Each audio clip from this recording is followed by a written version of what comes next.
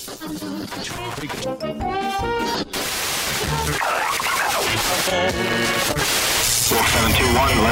final bearing 222.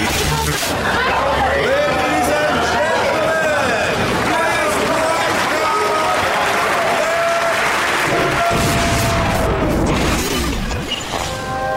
bienvenue.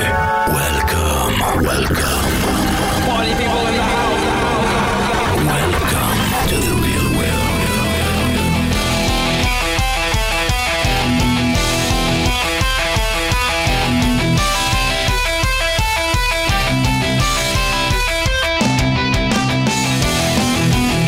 Hey everybody, RC Hailing Nation, version 2.0. I am Dan. This is episode 211, I believe. Yes? It is true. You are correct. Jesse's not with us this week. Nick's here. And your sensei in the blood sport of speed RC helicopters is here, Justin. Well played, Dan. I want to be a sensei. I just don't know what it is that I would be a sensei of. Well, you could be the sensei of searching for that extra 4 inches that you've been talking about. Bazing. Probably not very good at it, though. Well, just keep trying, man. I will. Just keep trying. So here it is, one day after Turkey Day, Black Friday. Oh, yeah, dude. We're recording on Black Friday. I know. We're taking up Justin's valuable time of creeping the internet looking for the deal. I got this covered already. He's got a computer set up right next to him. So if Justin goes quiet, it's because he's getting ready to snipe a deal. I'm jumping on a deal. I can just hear it. Oh, come on.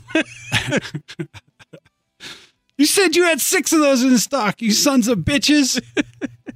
Oh, that is aggravating when that happens. So how was Turkey Day? Good? It was good. Yeah? I ate pot roast. Pot roast. Yeah, dude. Is that like a Italian tradition or something? No, it's just, it's one of those things where, like, you get tired of turkey. What? Don't you? No. Dude, you only have turkey like once a year. Yeah, how often do you cook a turkey? Yeah, do you guys... Okay, now wait a minute. It's Friday. Let's have turkey tonight. Let's talk about this for a second. Let's cook a turkey for 9 hours so we can have a Friday dinner. Freaking massive. Yeah. Right? So? You need like 10 people to eat a damn turkey. Not true, man. Okay, well, then learn me, Dan. Okay, turkey, you just go get a turkey breast and you roast it. Plus...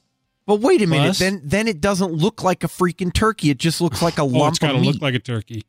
Doesn't look like a turkey when it's all sliced up into little pieces and on my plate either. But it tastes like a turkey. And it is turkey. Dude. And on top of that, so look, then you have like 4 days of turkey sandwiches, right?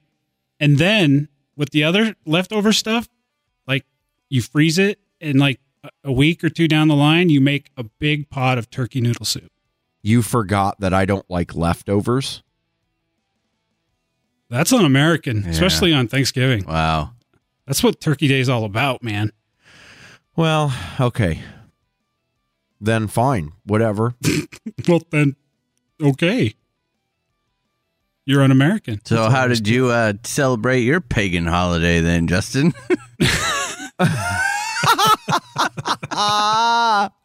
With pot roast. Pot roast on Turkey Day. Yeah. Yeah, dude. You know right. what? It's about giving right. thanks. It's not about eating turkey. What? Dude, they have a big-ass turkey that goes down like some big street in New York. Of course it's about turkey. Well, you know what? If turkey. a pot roast was pleasing to the eye like a turkey was, maybe they'd put that shit in a balloon. That's kind of like saying Christmas isn't about giving presents. Jeez, man. Oh, man. America. Here we go. You're suspect, man. Seriously. Says the guy that has an issue with Black Friday. Yeah, I do. No, I don't have an issue with Black Friday. It's the Green Thursday and the Yellow Tuesday and all those other ones that I got a problem with. Cyber Monday. Yeah, what about Cyber Monday? You got a problem with Cyber Monday? No, I'm cool there. But Why? I didn't even know, does anyone actually do Cyber Monday? I don't really even do Black Friday. Because, okay, so Heli Direct does big Black Friday thing, right? Aren't they like an online retailer? So why would they do Black Friday stuff when I thought Black Friday was like for the shopping people and then the online thing was on Monday? So why wouldn't the big deal be on Monday?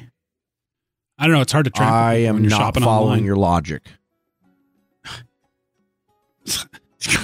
And you put shit in space? Yeah. That baffles me. I guess what I'm not understanding is why does it make a difference whether it's Friday or Monday, dude? Because why have a day that's called something if you don't do anything for it? Right? I mean, Well, but people do on Cyber Monday. is there? You just look, A-Main and HeliDirect and Experience, all of them will have sales all the way through midnight on Monday. I guarantee it. Oh, yeah, but all the stuff's gone. No, Yeah, they they'll have, like like, roll out some new stuff. Will they? They have like Axe 400 parts. for Yeah, sale. I'm not looking for like freaking Raptor 50 parts here. All right. I'll take your word for it. I mean, I don't know. You check. I think Look. Cyber Monday is like all the crap that didn't sell on Black Friday. I would agree with that. I don't know. I mean, so like, here's the deal. I don't know how much you've been paying attention on Black Friday this year, but a lot of the retail stores have a lot of stuff in stock. Now, that could be for two reasons. One, they got smart and they actually carried more than one of everything going into Black Friday, or no one's actually buying anything, so nothing's going out of stock. So, the stuff will be there on Monday, I'm sure. Yeah. Nick, are you going to do any Black Friday shopping after we're done tonight? Well, yes, I think I probably am. Oh? Yeah, because so Justin and I were up last night. I pretty much hate the human race at this point. Anyone that wants to scam anyone, Oh, dude. boy, I've got. What the hell? What happened? I shouldn't say it. I'll probably criminally get myself in trouble. Oh, you have to now. What happened? Well, I found, was it yesterday? Or the day, yesterday morning. Yeah, it was yesterday. Something popped up on Craigslist. I have it subscribed to where when anything pops up for photography gear. So I saw this thing pop up and it was like, oh my gosh. I mean, camera body, 4 lenses, all this deal. And they wanted $2,000 for everything. And I'm looking at this going, that's $4,000 worth of stuff. Easy. So I casually mentioned it to my wife. I'm like, this is absolutely ridiculous. This is $4,000 worth of stuff. I mean, that's really frustrating because for $2,000, I could sell all of my current stuff and be even money on it. And I shit you not. She's like, well, why don't you get it then? Who are you and what'd you do with my wife? yeah, I'm no like- joke. Really? I mean, you just gave me permission to spend $2,000 on photography gear.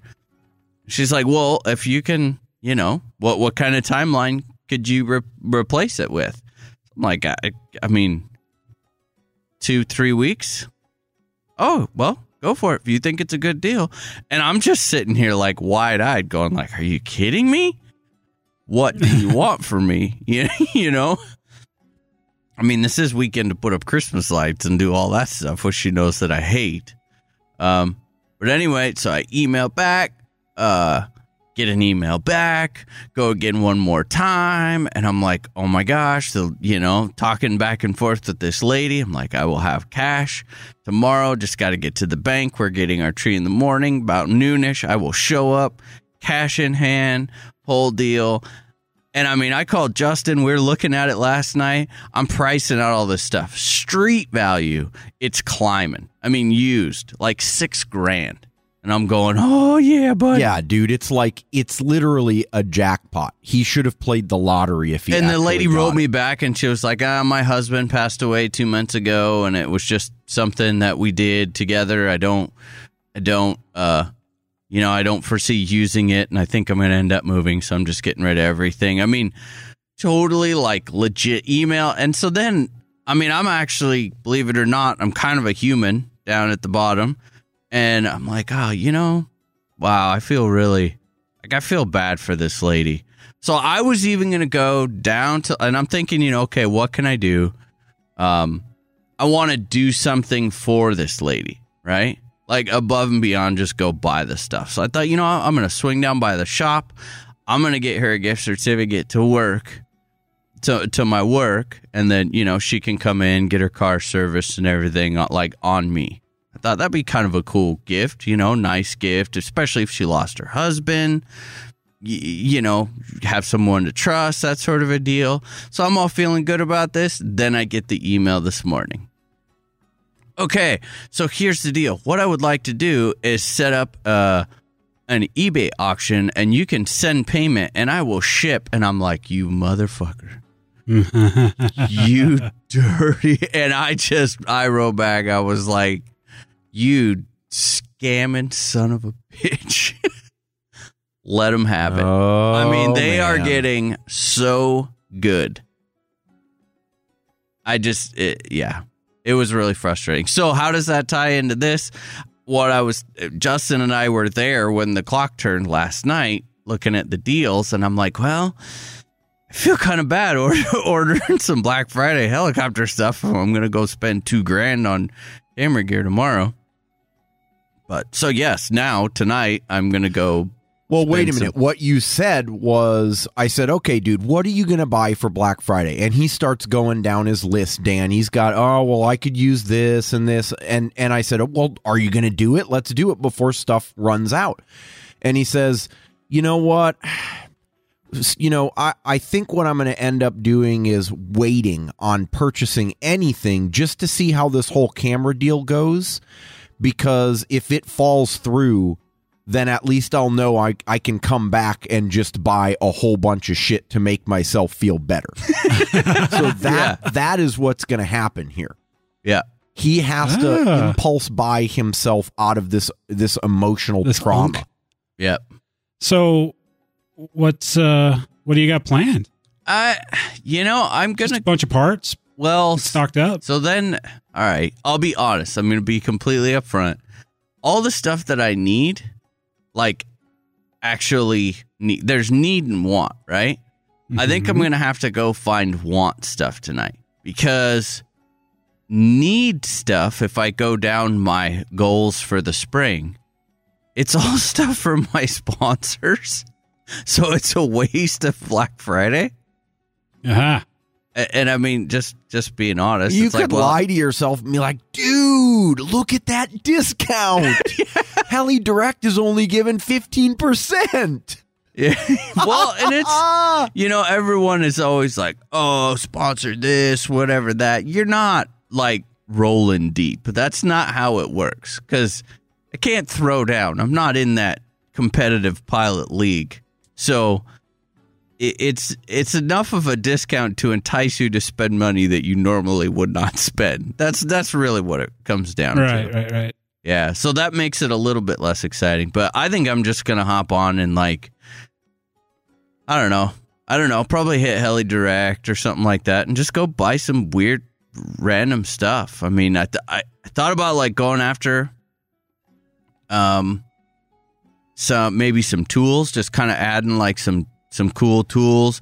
Justin was talking about the Soko app, right? Yes. So that's something that I need to go do. I was talking radio case. I'm still trying to pin down this radio case thing. You need one of those. Well, I do, and I want a double top loader. Dan, I want your radio case. The Futaba. I'll send it to you. You can have it. No, I want a brand new one so that the guys. I actually do have a brand new one. I bought 2 of them when I found out they weren't going to make them anymore. Seriously? Yeah. And you haven't used the other one? No, I haven't used it. Oh, smart there man. you go, Nick. So I think I might be able to. Well, I think you can find them ordering them like out of China or whatever, but then you're not getting the Black Friday deal. But it says Futaba on it. You okay with that? Yeah, because I'm just going to have Ninja Wraps do a whole wrap. I mean, why not? Just cover up the Futaba. Even if I have to mail it to them. You're just going to cover up the V-Stabby and put Futaba on your radio. No. No. Hey, that Futaba's been serving me just fine. Yeah. Which I'll let Justin. Wait, are we on me now or no? Well, I might as well. I don't know. I don't think we were on anyone, so go for it. Oh. Well, I do have good news. Yay, they fixed my radio. Sweet. Nice. Is it back in your grubby little hands now? It's en route. It's en route? It's en route. I'm excited. Yep. What'd that run you? Well, so we get a little bit of a team deal. They charge us for parts. Well, that's cool. Yeah, really nice, which I thought was pretty cool. Still very expensive. I mean, it is a Mikado product, but so they charge us. I don't want to reveal the numbers because they charge us their costs on the parts. Right. If I had to guess, I would say, and this is just a guess, I would probably guess it would be a couple $100 repair. Moral of the story. Don't drop your radio. Put your your radio stuff away. in a case. Yeah. And I mean, yeah, of course, the big LCD is the part that I broke. It's not like a cheap $15 antenna or a $10 switch, although they did put a new switch in it too, which was nice. So yeah, it's on the way back. I'm very excited about that, to get that back up and flying. I've been dinking around with one of the competitions, one of the 700s. I got the 160 installed in there, and I'm just kind of messing around, rewiring. Kind of going through everything one at a time. I know that I had mentioned it, and everyone was like, what? But I am going to drop the 570 back and fly it on 6S this year instead of 12S. Why? Well, for no other reason, because it needs a new motor anyway, and I want to be able to say that I did it. I think you should be fine. Oh, Or yeah, it'll I'm go not up in worried about it. flames. But I really want to know, because I want to be educated and be able to say that I've done it myself. So that one's just shy of motor, but I've got the speed controller in that. Because of just in case going back to high voltage with it, I've got the 100 amp HV in that one, running on the Hobbywing 20 amp external BEC. So that's how that one's set up now. That way, if I do decide to go back to 12S, I don't have to rewire the whole thing or swap speed controllers. And then, flying the DT520 on the 3Digi, which was cool. Maiden went successful. No catastrophic failures. Everything's actually flying quite well. Hoping to head out to the field Sunday afternoon. How's the 3Digi feeling, dude? It's kind of hard to tell, right off the bat, because everything is new. I mean, everything is new. And I've definitely made some, mistakes, going back to on a Futaba, on the 3Digi, new model. I mean, it's funny. I'm going through, the whole process and taking notes for the review on the airframe. And I was giggling about setting motor mesh, pinion mesh. I don't even remember the last time I did that. Yeah, because you Just don't have any mesh to set. You just tighten the belt. Yeah, I mean, it was kind of weird. It's like, oh, yeah, I remember this. It's kind of cool. I got to be all, It's just, well, do you feel like you're getting your sort of your tweak on, since you haven't really been able to do that in a while now? Or is it one of those ones where you're like, oh, yeah, this. Now I remember why I went away from it. No, not so much. It makes me, the 520 is really, it's built for a completely different market. You know what I mean? It's not, they did not come out and say, we're going to build a super high class top end heli. That's not what they went after. They went for economical and like reliable, low Right. crash costs, that sort of a thing. So it makes me appreciate the thought and the effort that SAB has put into some of the stuff that they do and their designs. But yes, it also does kind of bring me like back to the roots. When I fired up the 3Digi software, how do I explain it? So it's a flybarless system that they have had out over in Europe, in Germany, I believe, right, Justin? Yeah, I think that's where it starts. Yeah, they've got it out over there. But Danny at Demonero, they've been working on getting it kind of finalized, all the translation for all the software and everything, and just kind of polishing it for when they bring it over here in the U.S. and release it. So I get this, I get the software all fired up, and it was just like, oh my gosh, this is so weird because I couldn't read any of the footnotes on the side because they were all in German, right?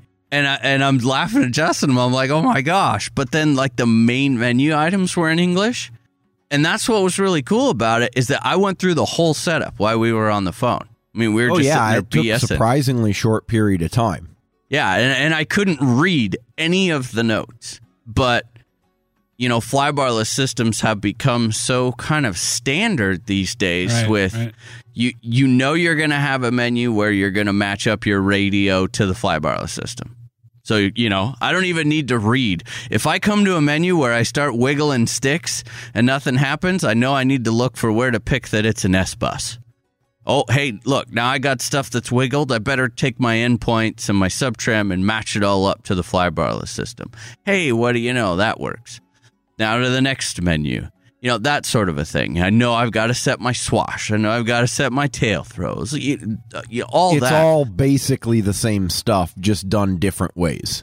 Yeah, which I was really impressed right off the bat with the software in the way that it's very user intuitive. If I can go through and set it up and fly it without like, oh my gosh, we're all going to die, without reading any of the footnotes at all, then you know that it's a good set of software.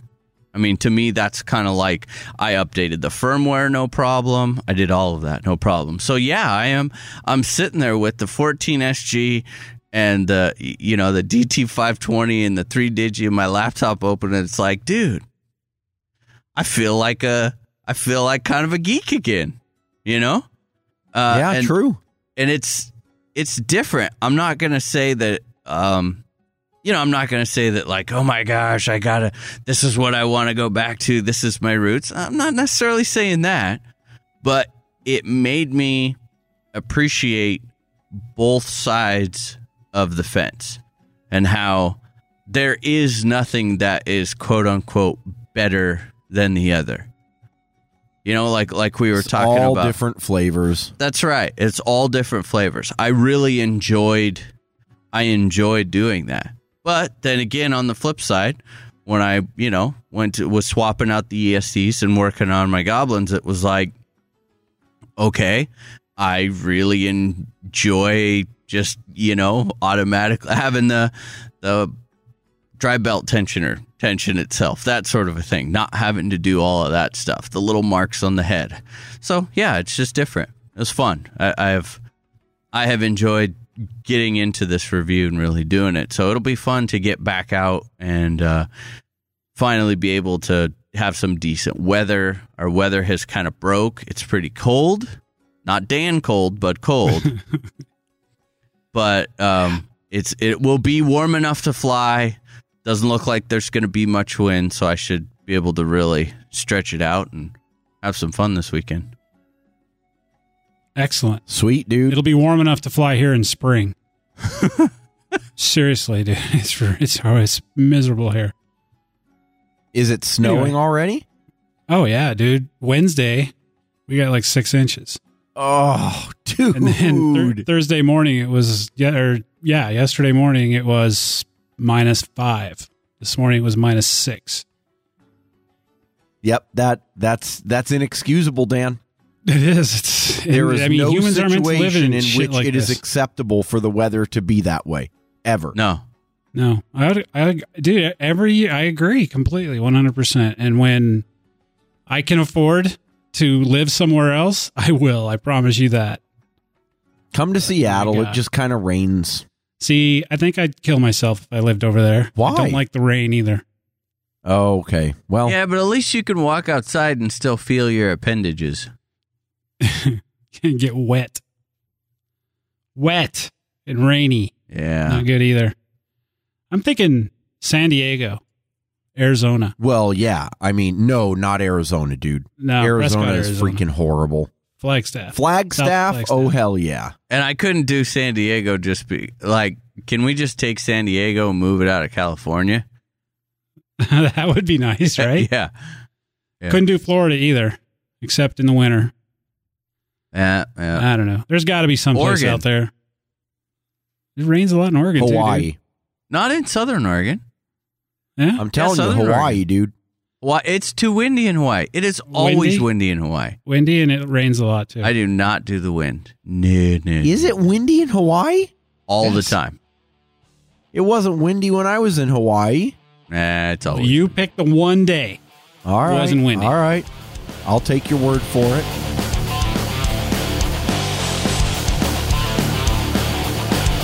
What happens when two of the best names in the hobby join forces to produce something special? I'll tell you what happens. Pure awesome. Brought to you by Burt Kammerer in collaboration with Jetty Radio Systems. The new Jetty BK Edition transmitter is sure to be the last radio you'll ever need. With a bright blue aluminum body, beautiful carbon fiber faceplate, and packed with heli-specific features chosen by BK himself, you'll love the new Jetty BK Edition. So head over to www.bkdesignsllc.com between November 25th and December 6th and pre-order your new Jetty BK Edition radio for the introductory price of just $899.99. That's $100 off the retail price, and you'll get a free radio case with your order. So head over to www.bkdesignsllc.com between November 25th and December 6th and pre-order your new Jetty BK Edition radio for the introductory price of just $899.99.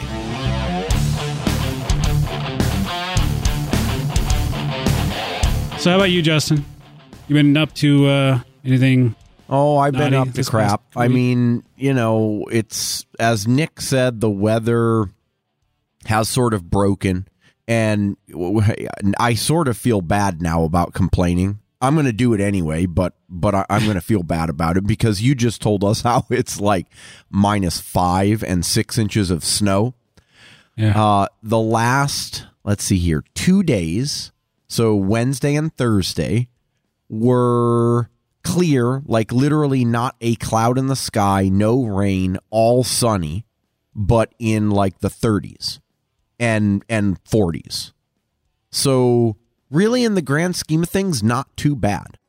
It's still chilly, though, because we always seem to have a wind around here. And so, 10, 15 mile an hour wind when it's in the 30s and 40s, even with Cold. the sun out, that'll kick your ass pretty quickly. Yeah. But, last week we were talking about dealing with the cold weather, and I had mentioned on the show that I had run into this heated jacket concept at Home Depot, right? So about 2 days after the show airs, actually no, it was Sunday. I get a message on Facebook from a listener that you guys may know. His name's Chad Carlin. Good guy. And he says, dude, I heard you guys talking about that jacket. I work at Sears in my local town, and I've got them. I wanna, basically throw you a bone and say thank you for everything that you guys do as a podcast. What's your size? I'm sending you a heated Craftsman jacket. Gosh. I was like, dude, seriously? Like, you do not need to do this. Wait a It's minute. perfectly Wait a minute. fine. How does him sending you a jacket thank us? Yeah. Well, Yeah. I don't know. You gonna let us wear it when we see? I think Yeah, so yeah, wait a minute. Yeah, hold on. This is messed up. No, I'm kidding. So yeah, thank you to Chad. He basically sent me one of these new 12-volt Nextech Craftsman hooded fleece heated jackets. And it went overnight. It was in my mailbox on Tuesday. So I'm all set up and ready to go this weekend for final practice on OHB with this warm ass jacket. And let me tell you, dude, it is warm. Is it overly warm? Like you start to sweat and shit in it? No. I mean, if you're going to be like running around outside and being active, don't turn the heater on because yeah, you will sweat. But if you're just standing there, and I tested it out because we took my son out to a playground. Let's see, that was earlier today. And, a little bit of shade, little bit of sun, but just standing there watching him run around like crazy. And yeah, dude, the even low and medium settings are perfectly fine. It's got low, medium, high, and then like ultra. Huh. And it feels kind of futuristic because the way you turn it on and off and change the settings. Did you clap your hands? No, dude, there's like a little rubber Craftsman logo on the left breast, kind of like a Star Trek communicator. And you just hold it for 3 seconds. It turns blue. That means low. Then you click it again and it turns white. You click it again, it turns orange. And you click it a fourth time and it turns red. They should have made it a clapper. That would have Yeah. And the little battery pack deal, it even has a USB port so you can charge your phone while you're staying warm. Oh, jeez. This thing is completely badass. Anyway, so thank How you long does very it much, last? Chad. That's the question. How long does it last? On high, I think it lasts about an hour and a half, but on low or medium, it's like 3 to 5 hours. And as you know, Nick, I happen to be a fan of Craftsman tools to begin with. So I already have like the cordless electric drill and the impact hammer that uses the same battery pack. So I've got like 3 battery packs for it. Dude, that's awesome. Yeah. Yep. I need something like that. I think you should, dude, I really think that it would work for you, Dan. Yeah, I bet you could just hang out there in the field, go back and forth in between your trailer. See, that's the good thing. You've got a trailer to keep you warm. But when you're out there, it's just enough for a 5 or 6 minute flight to not freeze you out. What did we do after that? Man, it's been a weird week. I've been doing some simming. Haven't gotten any flying in yet because I'm saving that for Saturday and Sunday, basically getting as close to OHB as possible. Plus, frankly, I had some stuff to do. I had to resolder or solder a new set of packs for the R5. So today I've been slowly going through the break-in process on those on the bench.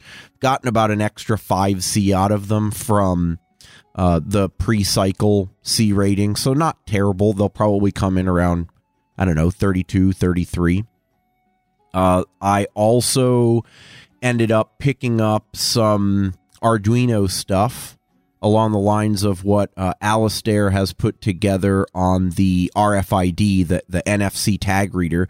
So now I've got all my hardware for that, and I have begun to mess around with some coding and such to see if I can get it to integrate with the Jetty. So that'll be a fun little side project. And then, of course, I participated in Black Friday.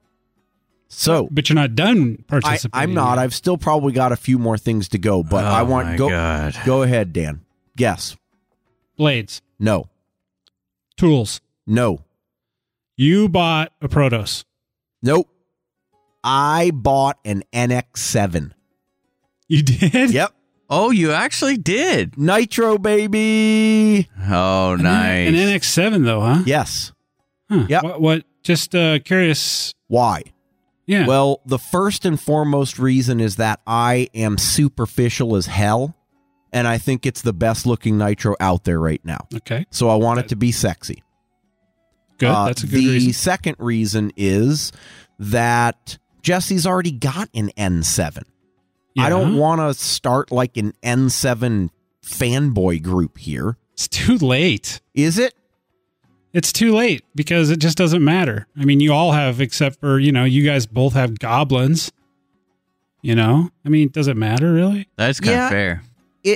It kind of does. It kind of does it? because But you know what? I like having look, unique stuff. okay, but see, look, I call bullshit on that theory, and I mean, I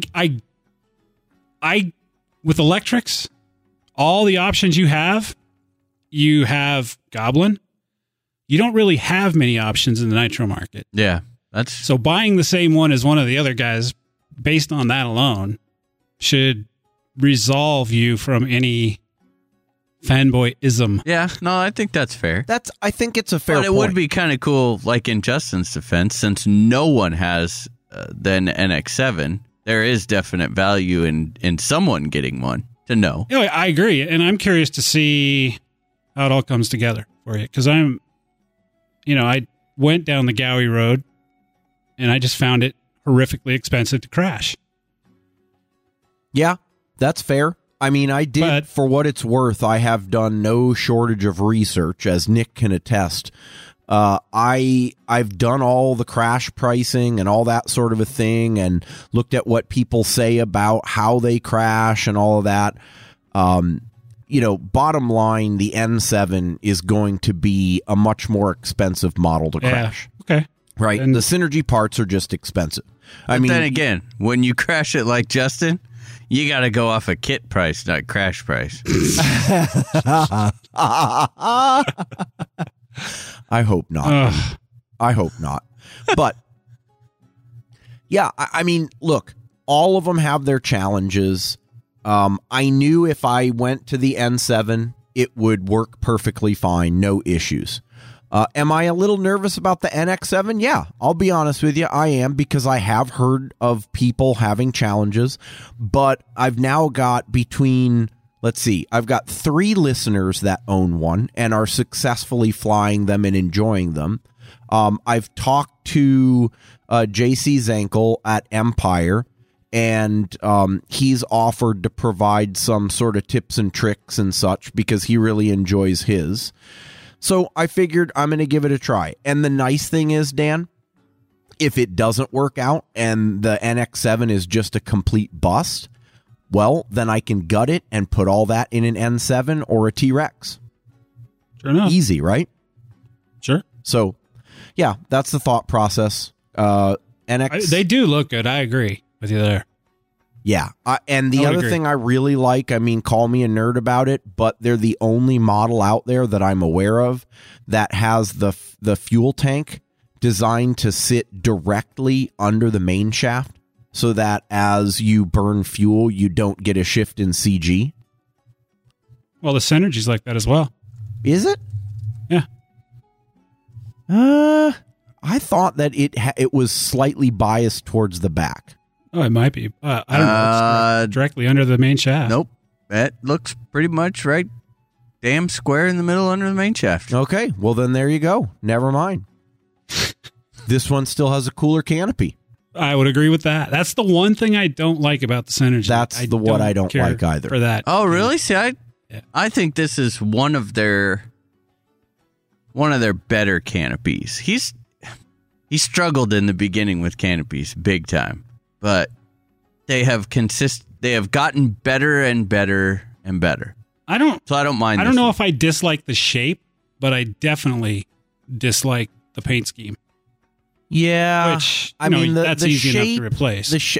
It's so hard to say. You know why, Dan? Because when I think of like aftermarket canopies, I don't think of Synergy because I feel like all the Synergy owners like flying their stock canopies. Yeah, you don't ever see You don't aftermarket. It's see hard to- like a Canomod or a Fasuno. I mean, I think I may have seen one of the green and blue Fasunos for the NX or the N5C, But other than that, I don't think I've ever seen an N7 that looks any different than a stock canopy. Do you guys feel like the whole canopy upgrade thing is slowed down in general? What do you mean? Like you mean like custom or aftermarket Yeah. canopies? Meh. It's hard to say. I don't know. I feel like maybe we saw more canopy upgrades back when everybody was flying a line Yeah. because there were so many of them. That's what we saw. Yeah, that's true. I really don't know, but I know almost every helicopter I have, it's real easy to get an aftermarket canopy for. You know, I think it depends heavily on the stock styles. Right? Like for example, how many compasses do you see with stock canopies on them other than Jesse's? Ed's? So 2? Yeah, Yeah. but that's how many compasses I see total anyway. So Okay. Fair point. I don't know. A line had a stock canopy that I really liked, and I have a ton of them. And they're the orange and yellow because they're my 2 favorite colors. And I never had to. I remember when HeliPros was going out of sale or out of business, you could buy those canopies for a dime Oh on yeah, the dude, dollar. like $10 or $20 for a freaking canopy. And I did. I mean, ask Nick. When we were cleaning my trailer, there were like canopies laying everywhere. Oh yeah. Yeah. I used to buy those. I used to buy a lot of them for the Nitro 700. Loved 'em. I think nowadays I don't mind the whole stock canopy thing in general because most of the manufacturers actually have come up with pretty decent styles. So, yeah. Yeah, I just have to get one that, like the JR red and white was horrible for me to see because it turned to black. Oh really? Huh. So I had to get an aftermarket for that had yellow and orange in it. I've never really the coloring hasn't ever bothered me all that much. In fact, up until getting a Goblin, I mostly flew with the canopy off. But you can't do that with a Goblin because it just looks shitty. I'm bringing it back. You are? I'm bringing it back. Okay, well. Okay, Timberlake, whatever you say. I'm bringing no canopy back. Yep. An X7 is coming my way, and don't laugh, but I picked up a Multigov Pro. Now, Why? get this, dude, 50% off. I'm the only guy So what? on the planet. The bottom multi. Yeah, because I still don't have a freaking governor on my flybarless system, Dan. I've got like 7 of those. Dude, But can you find them?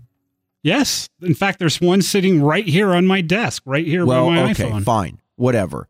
Anyway, it was 50% off. Are they, I mean, what are they going for these days? $25? No, they're going for 60 with the LCD screen.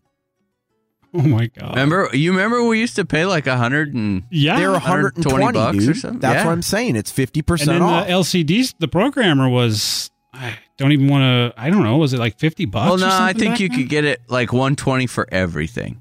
Was that what yeah. it was? Yeah. But still, he bought one. He actually paid money for. I mean, people are probably giving those away Yeah. to like museums and shit. Well, hey, you know what? Don't You make gonna me run it feel as a bad governor or about a my rev limiter? purchase, damn it.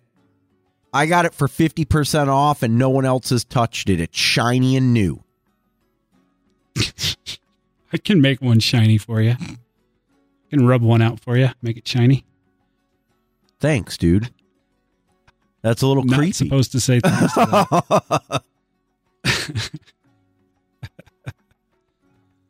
So what else you got going on for Black Friday? Anything exciting? Now it's just down to the engine, and I think I've already figured that out. I just haven't pulled the trigger on it.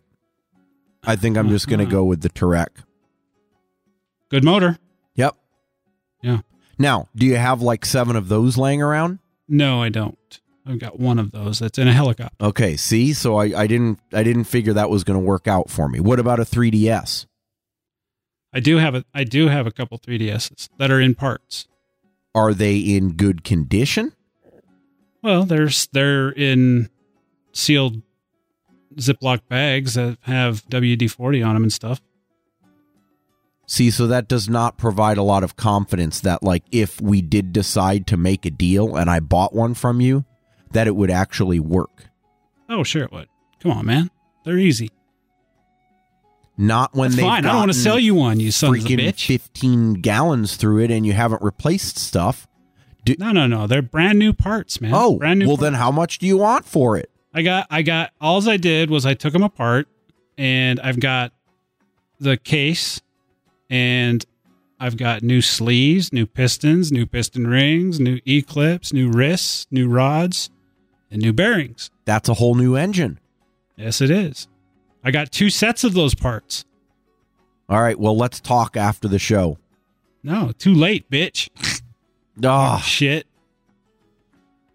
I'm going to need those anyway. Something. Sometime. for something. Yeah, when you're burning Coleman. I'm gonna put one on an RC car. There you go. That's all I got. I guess that leaves me. And it's not really Black Friday, but some very exciting. This Wednesday, I turned in the final floor plan for a brand spanking new trailer. Holy smokes. I should get the final price tomorrow or Monday as the show airs. Yes. I didn't go too crazy. I could have. Let's hear the stats. What do we got here? 7 feet by 14 feet.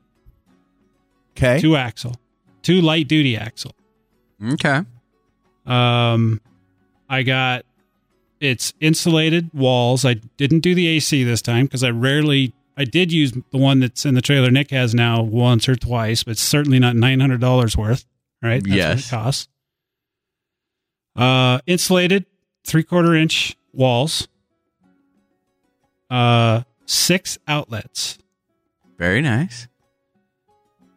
A 12-volt forced air propane heater. Nice. Oh, wow. That's vented, all the good jazz, and plumbed.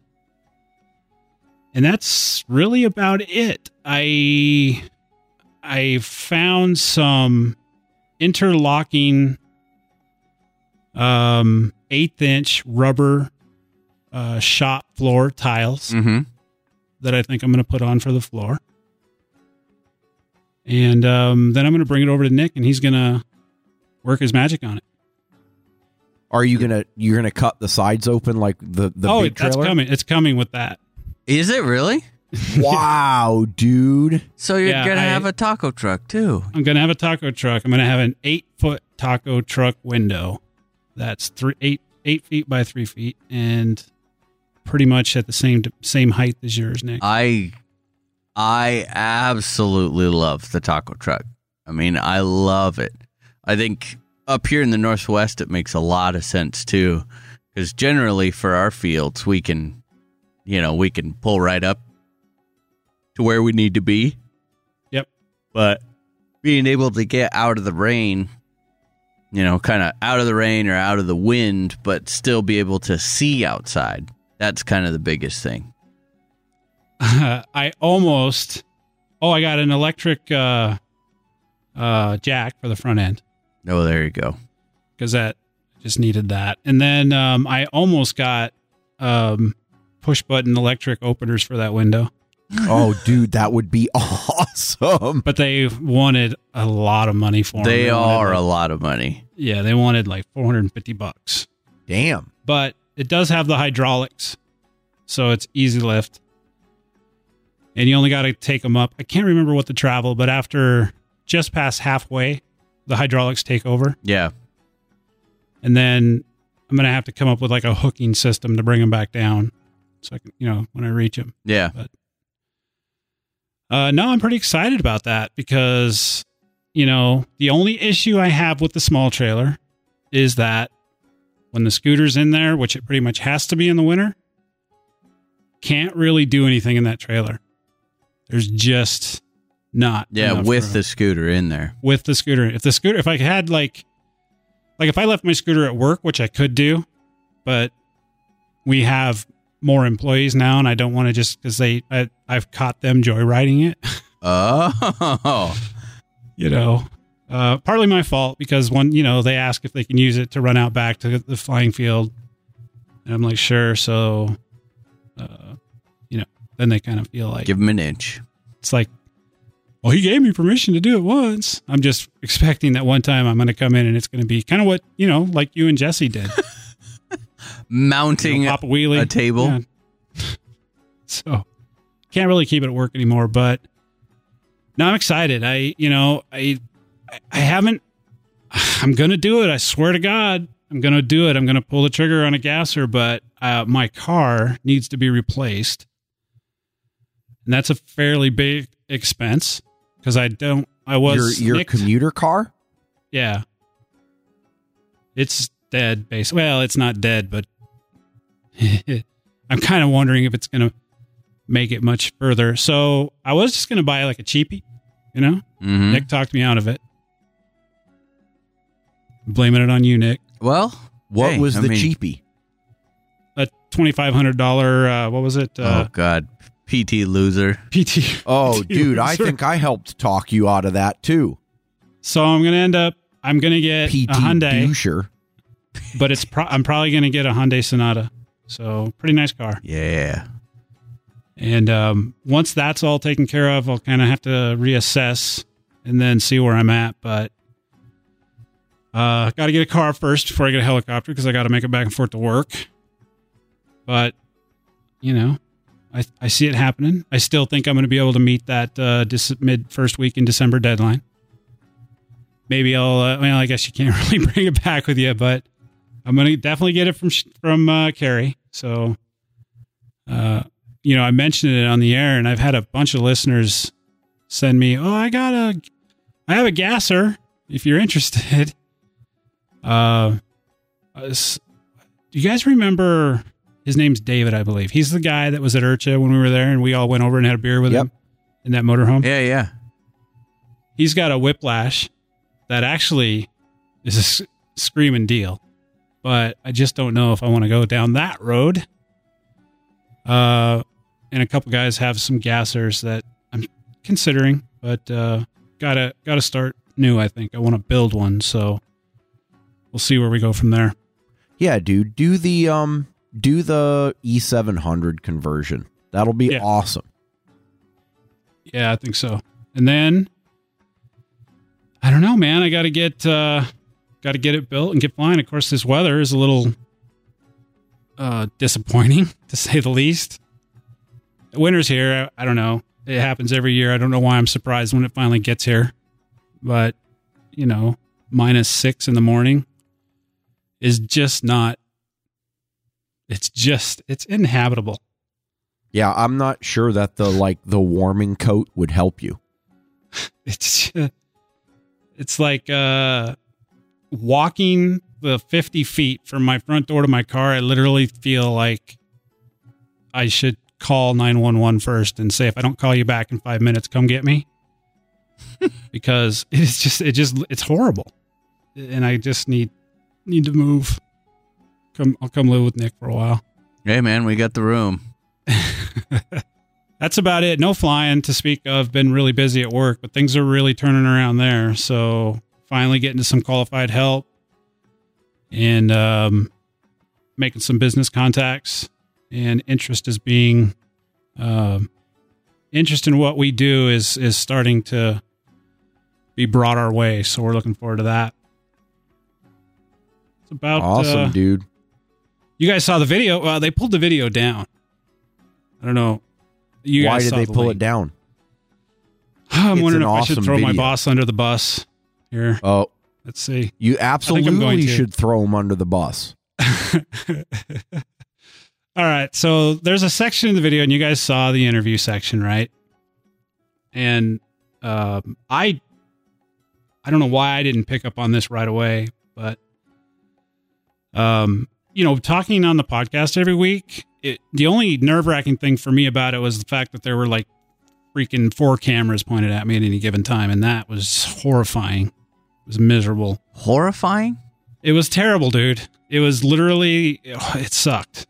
But I wasn't nervous. I just pretended like they weren't there, and I was talking on the podcast, kind of, you know? And, but everybody else was very nervous. My boss included, my buddy, my partner, I guess, but he is the CEO of the company. And you could just tell. And he made some statement about when it comes to the parts that we're making, 1,000ths isn't good enough. It's got to be 10,000ths.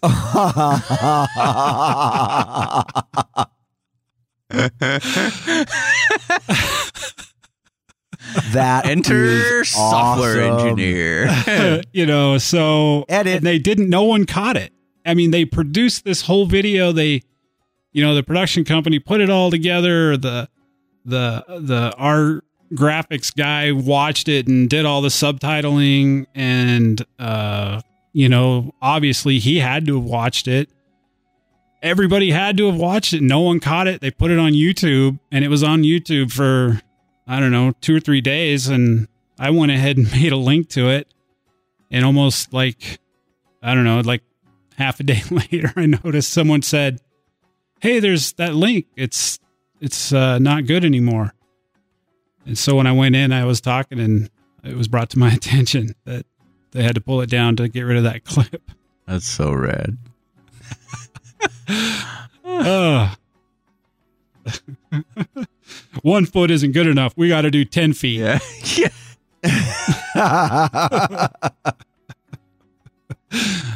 So yeah, that was kind of fun, but definitely an interesting few months at work. We'll hopefully, I feel like things are starting to kind of fall into line finally. So Good, dude. I'm glad to hear it. I'm still probably working more than I should be, but I got a new machinist, and he's really, really good. But he, you know, he needs some time to kind of get caught up to where we are, which requires me to work the weekends for a couple weeks. But so I've been doing 7 days, but I've been only working for like 2 or 3 hours on Monday and Tuesday. You working tomorrow? I am. Oh, any flying? Dude, it's 6 degrees below zero. Can you just but can't you just step outside of your shop? No, you were there, remember? To fly, we got to go all the way to the back. Oh, that's true. Yeah, you're right. Yeah, it's like a 200-yard You'll walk. basically have frostbite in your extremities by the time you get there. By the time you even get there, yeah. We did, however, there is a hay shed or a part shed out there that they finished that does have electricity. I could put a heater out there, or a propane heater. You got I it, don't know. dude. It's- Otherwise, dude, like, when are you going to dude. fly next? Dude, even if I felt great physically, at 6 degrees below zero, that shit ain't happening. I am not going to go fly I'm with in that you. weather. That's too much. I mean, I was looking at the weather forecast, and it looks like I've got about another week and a half of this temperature, and then it's going to kind of go back up to normal temperatures, which would be, 30, 35. Okay, now that you can handle. And occasionally hitting 40, I mean, it's typically not this cold here. We always have 1 or 2 snaps where it gets cold like this for a couple weeks, but typically it's not a full-time winter thing for us. The snow is, but not this cold ass temperature. So it'll go, and we'll see what happens, but I want to concentrate on getting the trailer built, so it's going to take about 6 weeks for that to get here from the factory. Then I got to take it to Nick, and then no big rush there. So it's just something that I want to have done by spring, essentially. Dude, you'll drop it off in a week later. You done yet? You done yet? You done yet? Yeah, Dude, but the way you do it, the way you work, it'll be done. Well, I ain't got no time. Mess around. I mean, it's like I get tired watching Nick when I'm at his house doing shit. It's like it tires me out, just like watching him zip back and forth. I make the most of my days generally.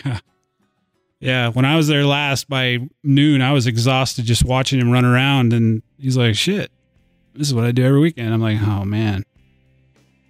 Not me. How about news? I don't have any News, news Nick? this week. I've got news. You do?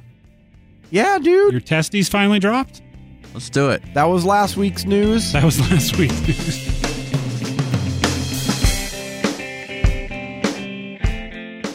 Having a trailer full of new helis isn't anything to complain about, but we're still talking about the same old dumb-thumbing, triple sow-cowing, Charlie Chaplin autoing pilot behind the sticks. Now, I'm not exactly easy on my helis, and when I need parts, I need them fast. This is where Lower Heli comes to the rescue. With a great variety of my personal favorite heli parts and batteries, no matter how bad the crash, I'm sure to be able to get right back in the air to do it all over again. Fly lower at www.lowerheli.com.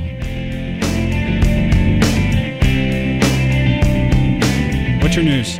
Wait a minute. This week's news is brought to you by Superiosity.com, Dude Man Larry. Dude, man, Larry. Which we got to see a little teaser of the website. Yes, Yeah, we did, dude. Oh, it's coming along nicely. It's got some really, really cool little detailed things in there. It's going to be awesome. Well, what is your news? Okay, this one's really crazy. So I was messing around on Facebook today. Actually, no, it was yesterday. It was on Thanksgiving. And I happened upon an announcement from my buddy Chuck Burt, who's the owner over at Peak Aircraft. And he says, Minicopter and Peak Aircraft are proud to announce our new team pilot, Nick Maxwell. That's right. I saw that. He will be flying the new Diablo Black Edition at OHB, so make sure to come and check it out and welcome him to the team. Congrats, Nick. Yes, congrats, Nick, but that one, like, just completely caught me off guard. I mean, did anyone see that coming? No. I'm still shocked. I mean, I think it's great. But So does this, what does this mean? I don't know what it means. Does it mean that he's still going to be doing Thunder Tiger? No, dude. No. We are Does proud to Diablo do a announce 3D our heli? new team pilot. Well, I know that, but maybe it's just a speed sponsorship. No. Minicopter does. Oh, Speed is actually a minority of what they do. Yeah. I mean, really? they've got the 550. Justin bought one, but then did you ever even fly it? No, because Justin the speed popped up. Purchased And I was like, and owned OMG. a regular Diablo. Minicopter Diablo. 700. Yeah, it's a badass heli. It really is. I guess I'm confused. I didn't know they did 3D helis. Yeah, Oh, they've yeah. been I've around known for a that. long time. That's what Minicopter is known for. They used to have the Jokers, and then they went to the Diablo has been like the newest version in the last, I'd say, I think Diablo's been around for 3 or 4 years now. You know, they And- were like one of the OGs with the 3-bladed head, too. Yeah, absolutely. I mean, for 3D, not obviously not They've scale. got a Diablo 700. They've got a Diablo 800. They also have a Triablo 7 and 800. And then, of course, the Diablo Speed, which was the limited edition. And for the record, the Diablo Speed only came out a year ago. It was after 2 years. It was after the 2013 IRCHA. He started taking orders, and they started shipping in 2014. So it's pretty new. And then they just released the 550 about 8 months ago. And at IRCHA, the team guys were flying the new prototype Black Edition. You know Clarence Creer, right? Yep. Nick? Clarence flies for Minicopter. I did not know that. Yeah. And so I actually hung out with him a fair amount at IRCHA, and we took a look at the Black Edition. It's what Gerd, the owner of Minicopter, basically did was take the drivetrain from the Diablo Speed, put it in the Diablo 700, and then went super minimalist on the airframe such that it could meet the European 3D competition rules of being less than 6 kilograms. Fully loaded. And so how heavy is 6 kilograms? Or is it 5? No, it's 5 kilograms. Sorry. 5 kilograms is 11 pounds. So, yeah, it is a beast, man. And now Nick Maxwell's flying for him. So, there you go. That is news of the freaking week, dude. I have more news. I never saw it coming. I mean, I haven't heard even a peep out of Maxwell lately. That's pretty cool. What do you mean you have news, Nick? You said you didn't have any news. I found some. Oh. Yeah. Well, how about that? Lay it on me.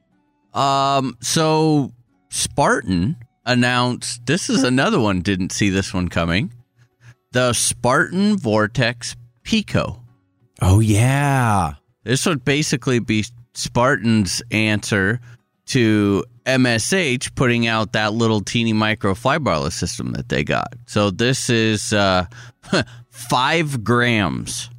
The Vortex Pico is the perfect drop-in replacement for your Blade 180 CFX. Very, very small. They have the same optional JST to standard servo adapters that you can get to use them on like a 250 Oxy 2, Oxy 3 or something like that. Pretty crazy. I mean, wow. Vortex Pico is compatible with all popular radio brands that offer one-wire receivers, or it can directly use a Spectrum satellite. It's got the whole deal. Governor, flight mode switching, logging, and it's high voltage compatible. Nice. For those of you who fly the small ones. Yeah. It's weird. I mean, I think it's cool, but it's just kind of odd that they came out with this now. That's all. It doesn't really seem to hit like a... Yeah. You know what I mean? Yeah. I mean, I have no doubt it'll be a great little unit. I'm just... Like, the marketing side of me is like, is there a new heli coming out?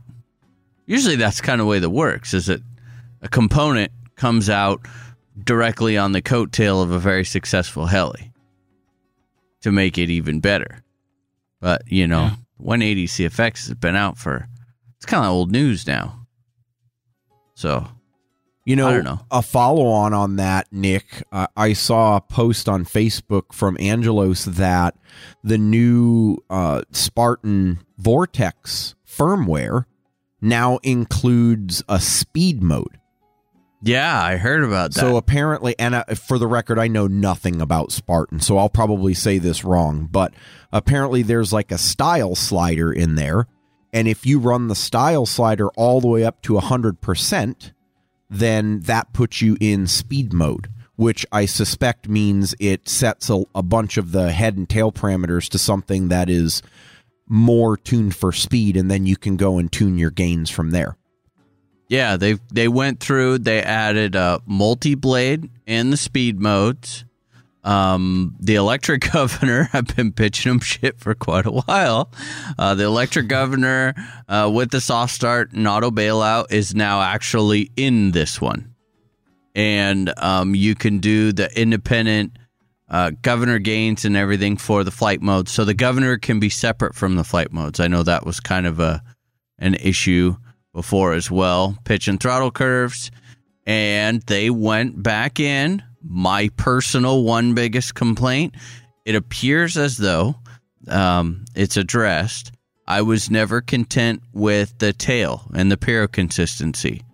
And I know for a fact that was something that they went in and is now updated. I haven't flown it, so I can't tell you that it's quote-unquote fixed, but I do know that there's a direct address just to that here. So that's really cool. Before we move out of news, Did you guys get that email from Andy talking about, remember how we were like, there's really no events coming up? Oh, yeah. That's right. I should did. You have that handy? I do. I Right here. do.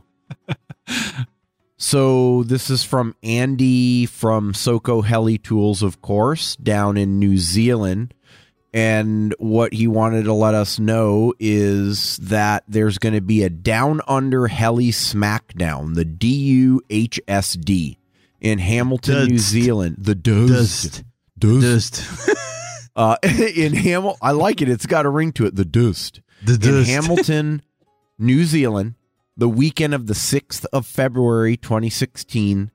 Apparently, Hamilton is a short drive south of Auckland.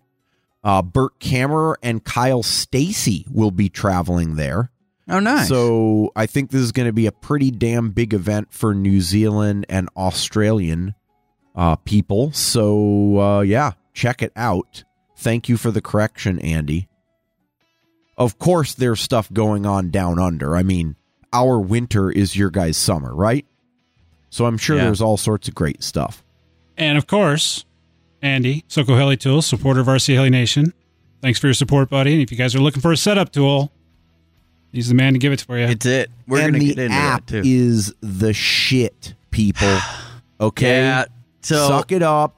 Yeah, the instructions sometimes can be rough if you've never done it before, but go through it a couple of times and you will recognize the skill that is the Soko Heli Tool app. Justin has officially challenged me. He challenges me. He says, okay, here's the deal. Since I'm obviously going to be doing a bunch of new setup and stuff with everything that I got going, I am going to, because I tried it once and I didn't care for. I love my Soko tool. The actual Soko tool is the shiznit. It can't be beat. But I wasn't quite on board with the app. Justin said, yes, that's because you just got to learn how to use it. But once you learn how to use it, then it's right there with the tool. So I'm going to have him go through and show me his little tricks or whatever. I'm going to try it. So I will let you guys know next week about that. Woo. You should write a tech tip on that. Yeah, I And think then I it's can figure out how to definitely use it. worthy of a tech tip. It's I would agree. really 'Cause I not, you think- know what? The tech tip would say one thing. Be patient. Go get the app. Be patient. That's Be really patient. all it is, because when you first get at it, you walk through the app and it makes sense, but if you're being impatient because you've done the manual version of the Soko Heli tool before, you're like, why the hell do I need to do this? I already know how to do it the original way. And you get partway through, or you get hung up on a step where it doesn't make sense. You're like, screw it. I'm going to do it the old-fashioned way. And then you never make it through. That's exactly what I did. You just have to suck it up and walk through it. That's all. All right.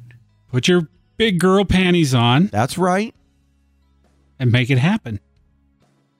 All right. I will.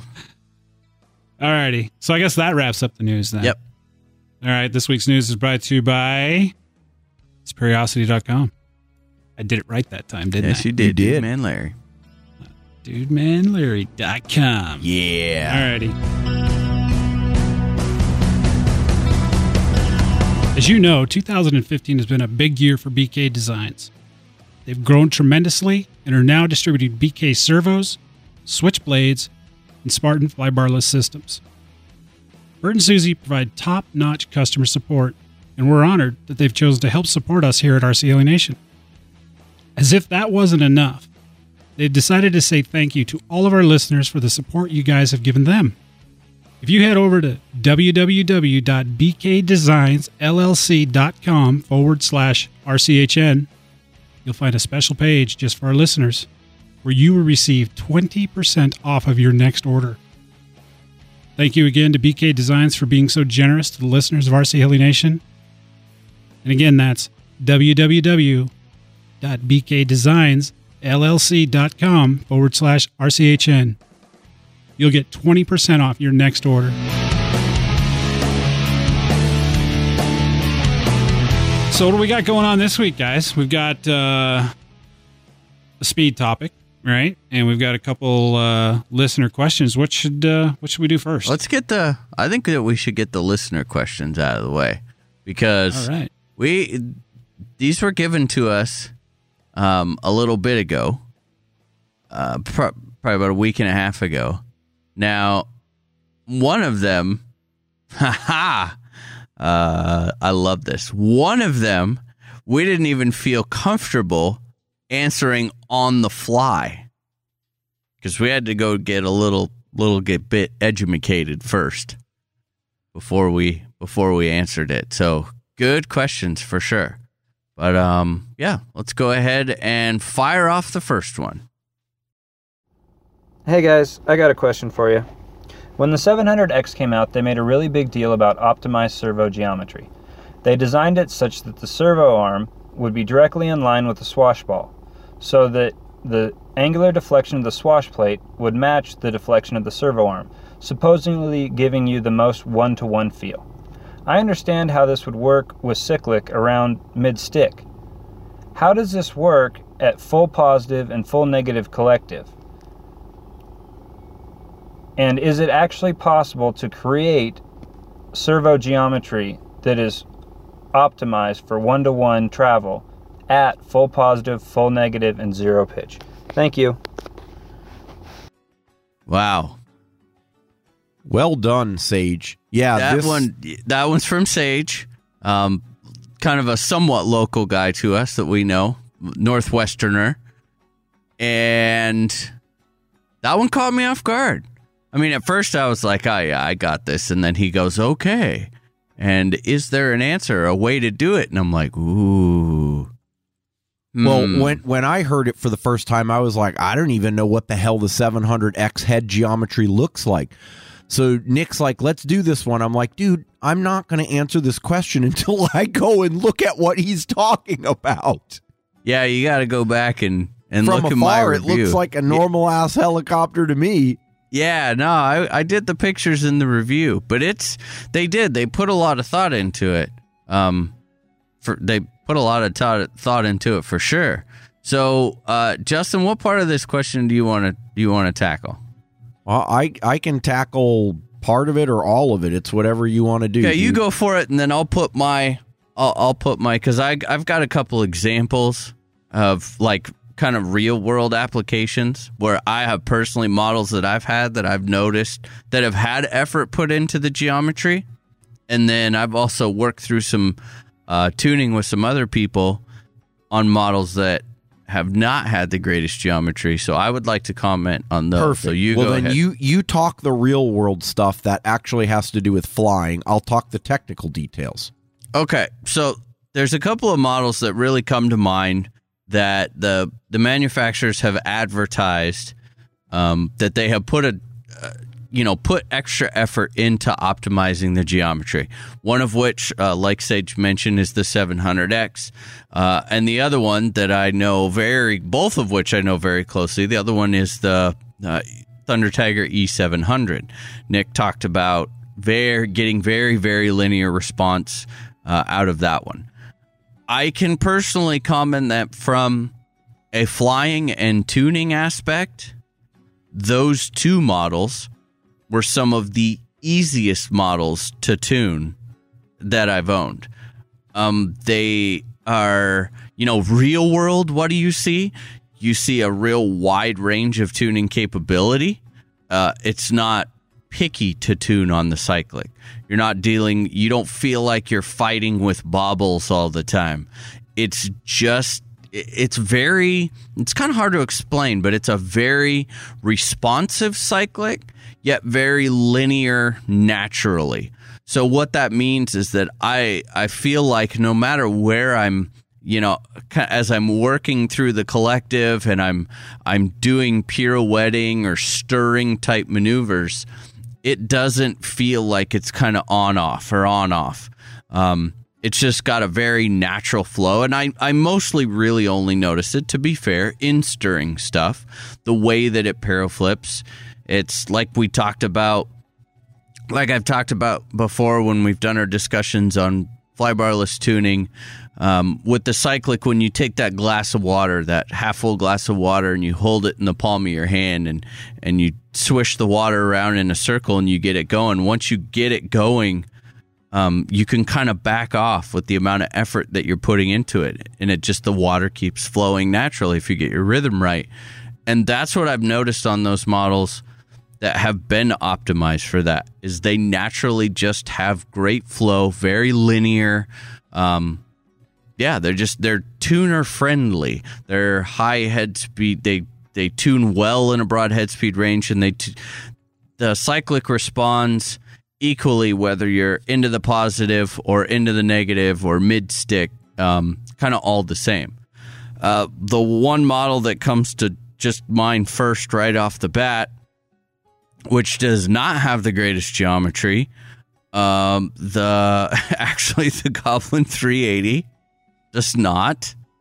The way that they have the swash set up on that, the balls are not on the same plane, and I think that it would be pretty fair to say it's not hard to find a thread or 3 or 5 on people struggling with cyclic tuning on it, as far as elevator bobbles, or they just can't quite get it to fly the way that they want it to easily. Now, I'm not saying that can't be tuned out. I want to make that clear. But when we talk about the relationship of mechanical to how much can it compensate for, there's always that argument of, I still have X flybarless system. It flies a certain way. I can make anything fly that way. It's only true to a point. I've flown a T-Rex 700. I mean, like my T-Rex 700E, Justin, that you ended up having, the DFC. Yeah. On that model, did not, tuned in any way, shape, or form, fly as good on the cyclic as the 700X did. Period. End of story. And that's geometry related. Even if you took the same components, and I had same flybarless system, same everything on there, it's just not going to fly the same, because the flybarless system can only compensate to a point, and then you're going to get what you're going to get. Some people might say, that doesn't mean it's a bad thing, because if it flies the way that you want it to, then that's great. That's perfectly fine.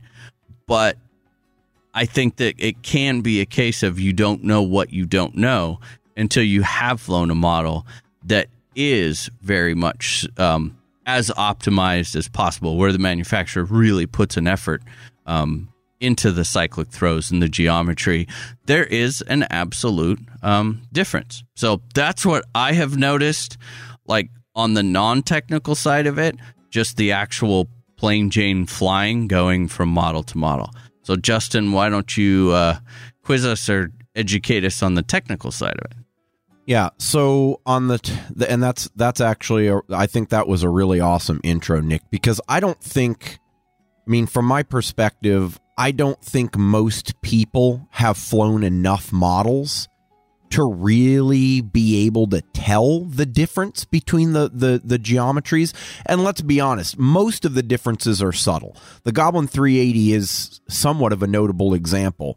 And yet, if you compare all the others out there, it's not like they're off by a significant amount, right? No. So most people don't bounce around between models enough to notice, and the ones that do probably don't fly well enough or tune well enough to notice. Yes. Okay, so keep that in mind. That should temper your thoughts on this, because this is a topic that, in my personal engineering opinion, is a battle between perfection and good enough.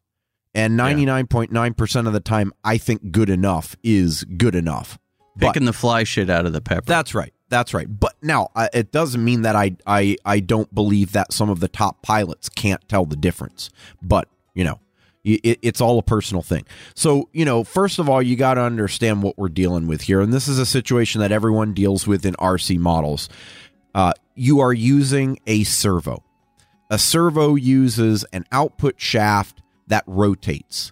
Okay. And then you attach a servo horn to it with a ball and a linkage.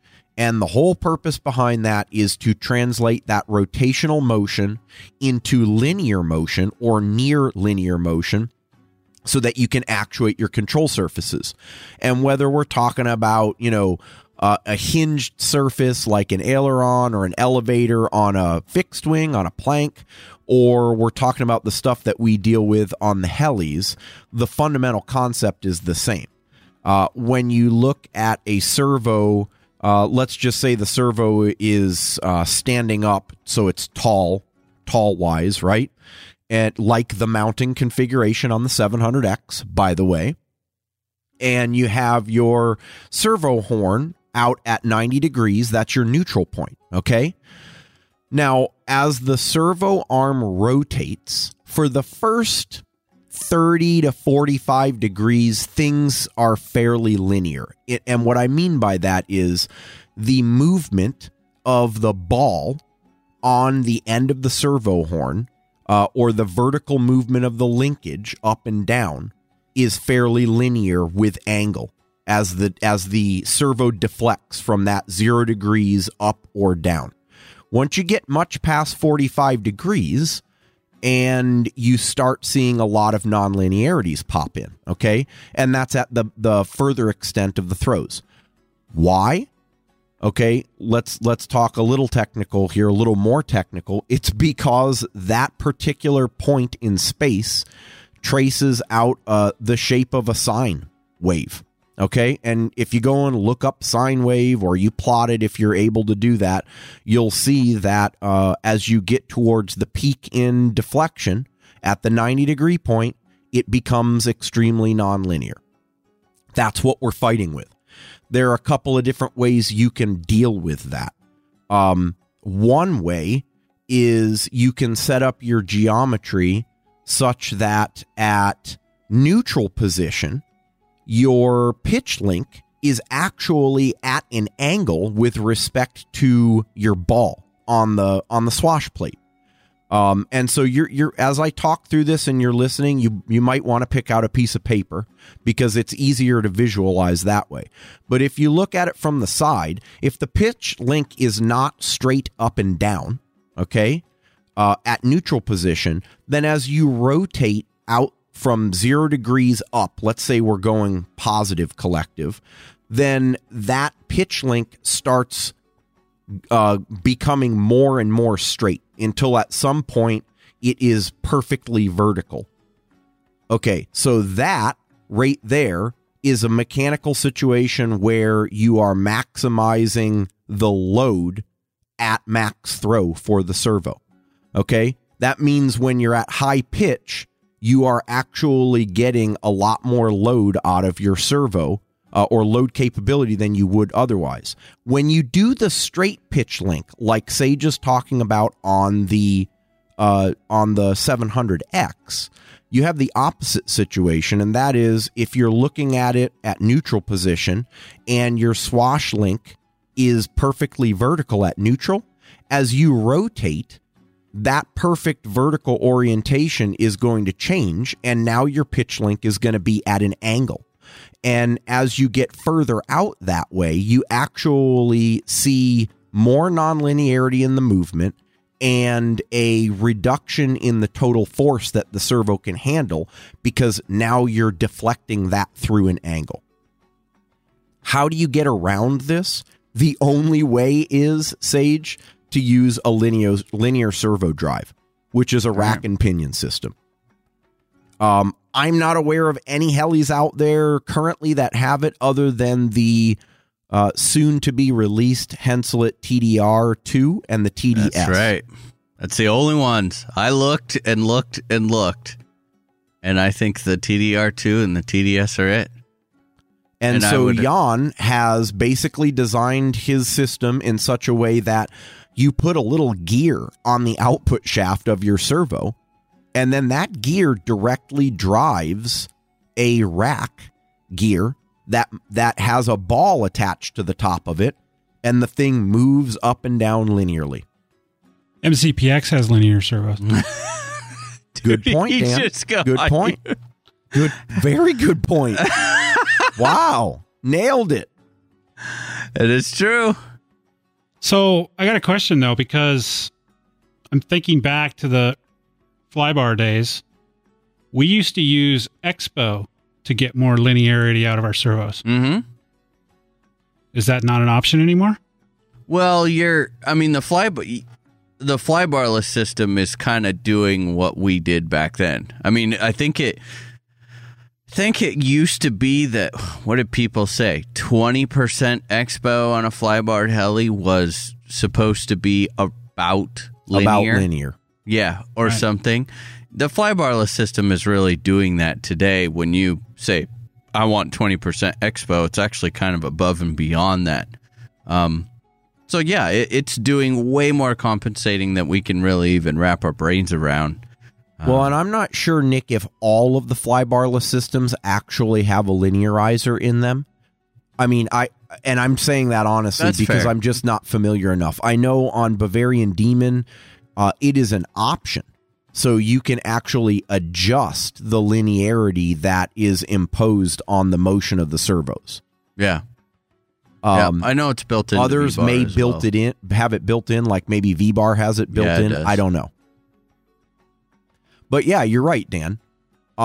Because as I mentioned, being that this is a rotational device, the movement of that ball is inherently nonlinear. And so when you add Expo, the type of Expo that we know and love, not the negative, but, well, depending on your radio manufacturer, damn it. Arrgh. The Expo that slows things down around center actually linearizes things, because in the first 45 degrees of rotation, you actually have a very fast movement of that of the vertical position of the ball. And then as you round that corner, it starts to slow down. Doesn't make it perfect, though. Nope. Because in a perfect world, it would actually go to a certain point and then start speeding back up at the end. As you got farther and farther in your throw. Kind of a mess. But real world, can you feel a difference? Yes, if you fly enough models, you're familiar enough with a flybar, like a specific flybarless system, like that's your only one that you fly, and you are going to compare it across the same size models with the same components. Yes, I do believe that, mildly competent 3D pilot can tell a difference. Is it a necessity? No, I don't think that it's a necessity. The majority of the models out there do fall into Justin's category of good enough. That was almost a topic in itself. Yeah. Oh, dude, we could talk a lot more about this one. I mean, I brushed over the technical details. It probably doesn't even make as much sense without more of a description, but... Moving right along then. Yes. We have another one. We do. All right, here we go. Hey guys, Crash Expert here. My question is about batteries and wire length. Why is it bad to have long wire runs for batteries and DSCs, and how does that play into resistance and ripple voltage? Also, if a model needs to have long wire runs, what can be done to reduce the problems of having long wires? Thanks, and keep up the great work. All right. Ripple. That's a wine, isn't it? Ripple? Ripple? Is it? Yeah. Is it? I don't know. I don't know, but I can tell you, it's a bad damn thing in electronics. We do not like our ripple voltage. No, we don't. No, nor do the speed controllers. So, Justin, go ahead, tear it off, and then I have my 2 bits that I'll put in at the end. Yeah, well, okay, so simply put, you want to minimize any of what we refer to as parasitics in an electrical circuit. And parasitics are, it could be parasitic resistance, it could be capacitance, it could be inductance. The key word is parasitic. And what that means is it is an unwanted addition to the circuit. And it generally acts to decrease the performance of the circuit or decrease the stability. And so what we've got here is a situation where as you add longer wires to the input side of your ESC, you're adding resistance. Okay. And as you now run the ESC and the motor through all the different load transitions that you typically see in a 3D heli, and there are a lot of them. This is by no means a constant current device. It's bouncing all over the place from 30 to 50 amps in a hover up to, 150 or 200, depending on who you are and how well you manage your collective. And so as you see these peaks and valleys in current, the resistance in your wires causes your input voltage to vary. Okay. The more resistance you've got out in front, and you can draw the circuit, the bigger the R, the bigger the change in the voltage that the input of the ESC sees. And the reason why this is problematic in a very simple way is because now the ESC itself, the converter, which is switching this power to the motor, is not seeing a constant flow. It's not seeing a constant input. It's having to deal with things bouncing around a lot, okay? And so that's why we have the desire to minimize ripple to the maximum extent possible. And the way you do it is you drop your wire lengths. Most ESC manufacturers will give you a guideline, and I want to say like the Castle manual and Cosmic say that you need to keep your wire length below, I want to say 6 inches or 8 inches between the battery and the input side of the ESC. Different models have different lengths, but generally speaking, 4 to 6 inches is probably reasonable. Now, how do we fix it if we have to run longer wire lengths? Well, the answer is actually in the front of your ESC. Most ESCs have capacitors that are visible on the front or on the front side. And those capacitors actually act as a large input filter, the purpose of which is to try to filter out any of the ripple that comes out of the battery as a result of these load differences. And so it's not surprising that when you look at Castle manuals and it says, if you're going to go over 6 or 8 inches of wire, then please add a Castle capacitor pack. And all that basically does is it boosts the input filtering capability of the ESC such that it can handle the greater ripple that's going to come as a result of the additional parasitic resistance that you now have because of the longer wire runs. The same goes, by the way, for crappy solder joints, guys. Yep. It's just as bad. Yeah. I mean, it's just as bad. It has nothing to do with wire or solder or anything. It has to do with unwanted resistance. That is correct. So if that we did, a lot of our new listeners might not be aware of this. In Digging In episode 3, we talk about electric motors, ESCs, and electric governors. We went through probably one of the funnest digging ins that we've done. And this was, we did a kind of a real world visual application of this. And ripple voltage was something that we went over in there. So if you have a hard time kind of, like, what? Okay, now wait, what? You said wires and, oh geez. Go listen to that digging in. It will completely change the way, I promise you, it'll completely change the way that you look at batteries, speed controllers, and all of the wires and what it takes to get the power from your battery to your motor. I believe that we did a great job of explaining that. So if you need a little bit more, that's the place to get it. Little shameless plug for us there. Just keep the wire lengths short and learn how to solder, and you will be perfectly fine. Yep. Yep.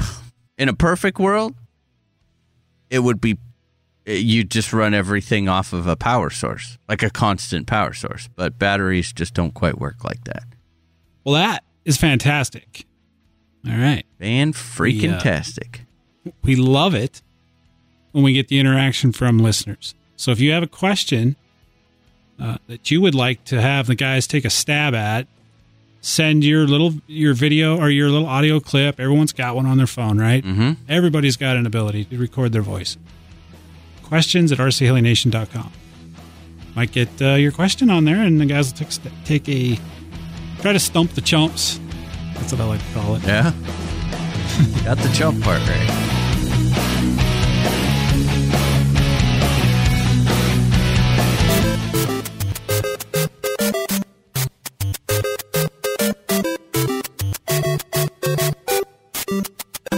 Auden, get ready to go to the field. Aw, can I finish this level? Okay, I'll make you a deal. You can keep playing until I get done charging my batteries. Hey, that's not fair. That's only gonna take like 5 minutes, because you got a power lab. Well played, Dad. Well played.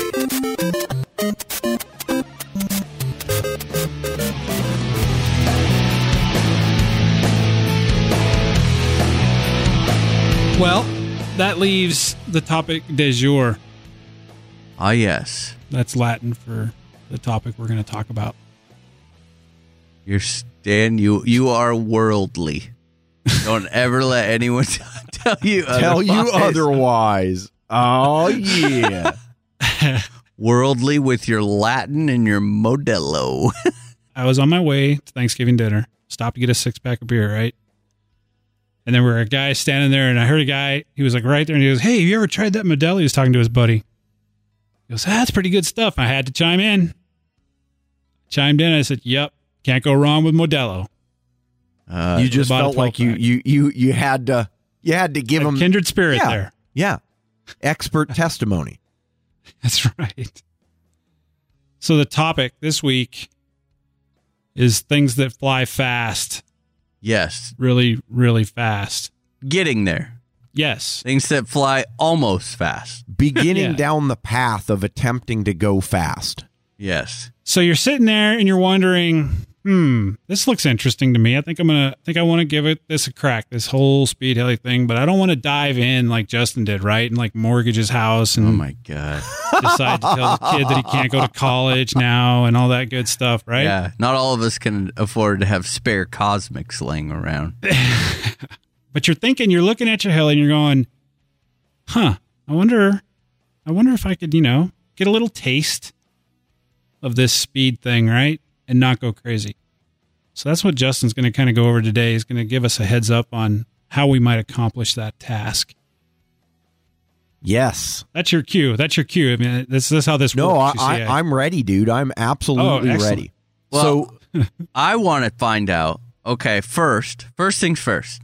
Okay, go, Nick. We have, well, maybe not everyone, but some of us have what we would call a fleet, right? Yep. And I want to know, out of my fleet, or anyone's fleet, what size is the best to start with? I mean, is there a specific size, or is it more like model? Or can I do this on anything? Okay. Yeah, that is probably one of the most asked questions I think I get. And the answer is the best size or best model is the one that you're willing to speed fly. Okay. It at first order, that's really what it comes down to. Now, we can talk about how a larger heli, as you know, in every other aspect of flying, flies more stably, right?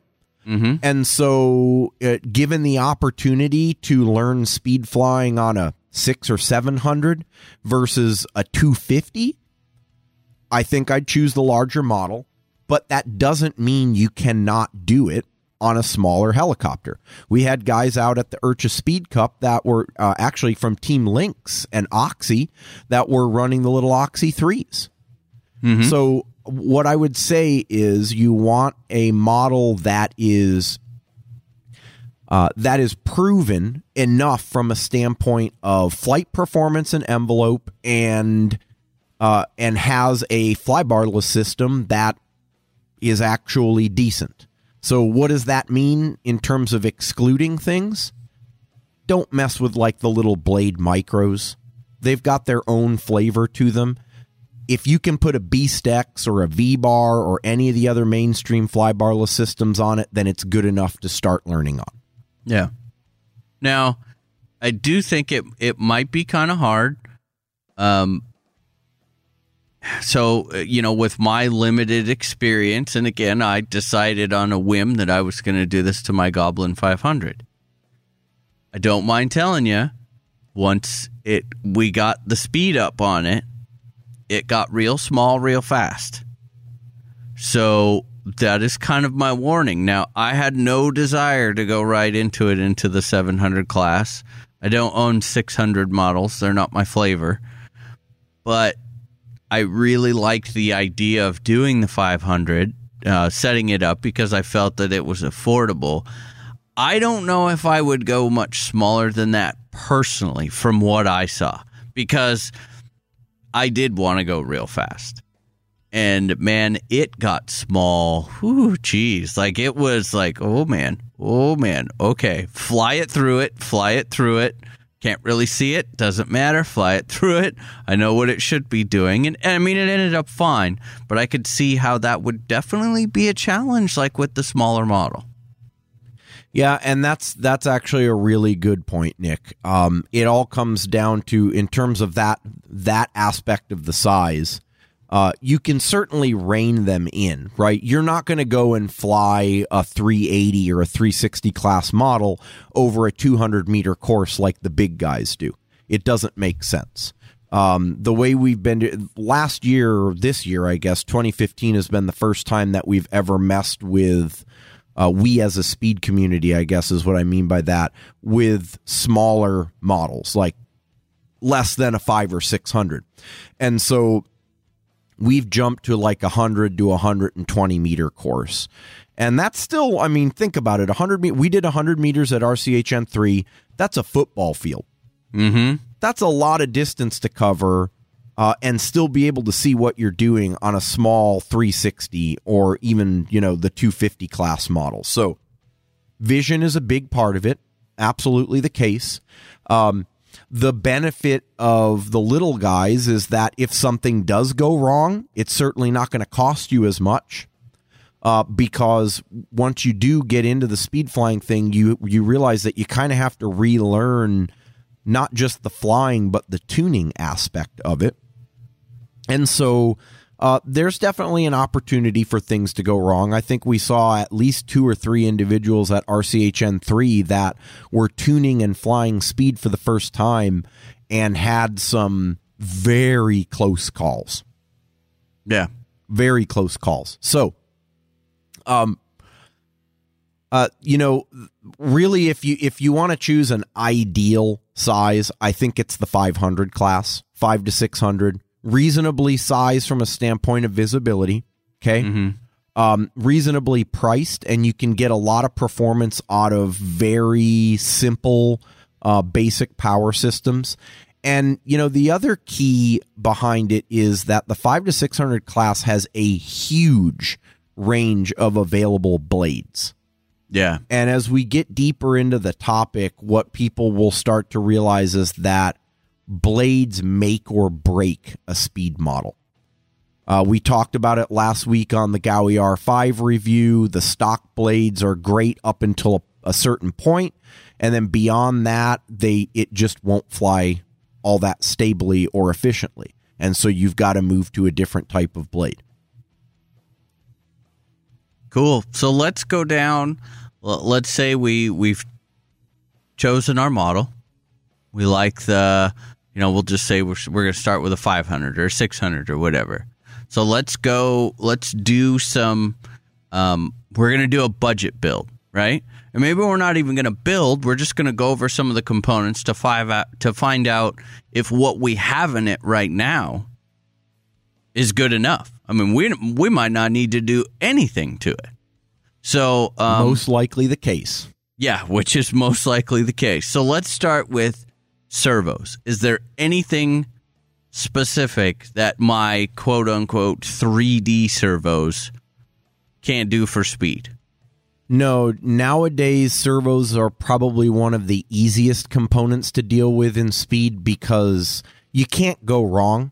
I mean, we'll argue to the end on what brand is better than another based on people's loyalties, but at the end of the day, all of the brands out there offer great performance, standard size servos. I don't know that you can even get a cyclic servo with less than 150 to 200 inch-ounces of torque, which is more than enough. And the speeds on them now are, holy crap, they're super fast. The slowest is probably 1/10 of a second. Most of them are in the 70 to 90 millisecond range. Generally speaking, you want to look for at least 150 inch-ounces of torque. Speed is not the key feature behind this, okay? Because when you think about how the servo is working under speed flying, you want to get to as much positive collective as possible when you set yourself up for the run. And basically what that means for the servos is that they need to hold that load against 14, 15, 16 degrees of collective pitch, plus the, several degrees of cyclic that is necessary to keep everything level and flying straight. And that is a lot of force. So you want to make sure that your stall torque is high enough to the point where you're able to handle that without any issues. If you do not have enough torque, in the worst case, you can stall out, but in your servo travel through the throws, you'll see that you're not getting the speed that you expect anyway. So in this particular case, having enough torque means that you can get your blades to the right pitch in a reasonable amount of time. Cool. So while we're right there with blades, let's touch on that. Let's exclude all of the speed blades, the X blades, all of your fancy ones that you order from Europe and all that kind of stuff. On the market, available, any hobby shop, what do you think is the best bang for your buck entry-level speed blade? Radix or Rails, plain and simple. Yeah. Radix because they are heavy and stable. The flybarless Radixes are usually amongst the heaviest blades in their class, and they're CG'd appropriately for speed. And then Rails are really nice too, because as you guys know, for 3D, Matt has sort of made his blade design tailored to I'll call it a well-rounded 3D blade. Does that make sense? Yeah. So it's not super aggressive. It has a nice swept tip. So it has a very, I'd say, soft tendency to it at high portions of the servo throw. Not bitey. Yeah, they're not bitey. That's absolutely correct. They're very efficient. They don't fart a lot. That's really great. And so no, it's not. Yeah, I know, yourself. Dan, you love the old school edges, dude. My wife would agree. Not farting a lot is good.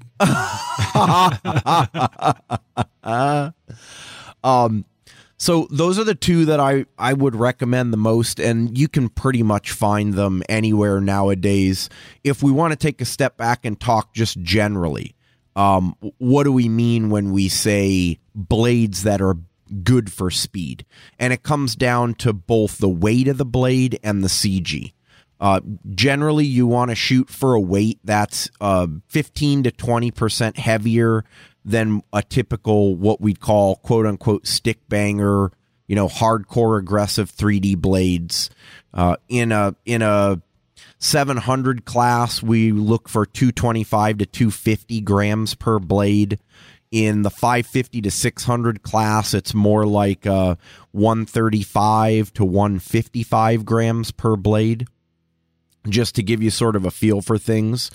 On the CG side of it, you want a span-wise CG, meaning the location of the center of gravity of the blade between the root and the tip as far out towards the tip as possible, because what that does is it allows for that CG and the mass rotating at this high head speed to act to stabilize the disc.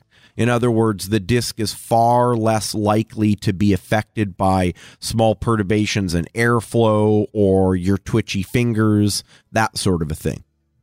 And then, of course, chord-wise CG, you want it to be neutral. You certainly don't want it to be like an aggressive 3D blade, which causes the blade itself actually to move away from its neutral point when you add pitch. Gotcha. Cool. Okay, so we've got it. We picked out our blades. Let's talk. Well, hey, I mean, let's go right into motor. And yeah, I think that's a big one. It is, and you can't talk motor without talking ESC. So I'm going to kind of combine these. Power system is probably the better title for it. The key behind the power system is having enough margin on the current, and not just continuous current, but also peak current.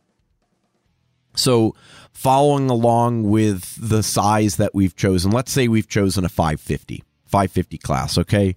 It's a T-Rex 550 or a Goblin 570. Maybe it's a Gaui X5, maybe even picked up an R5.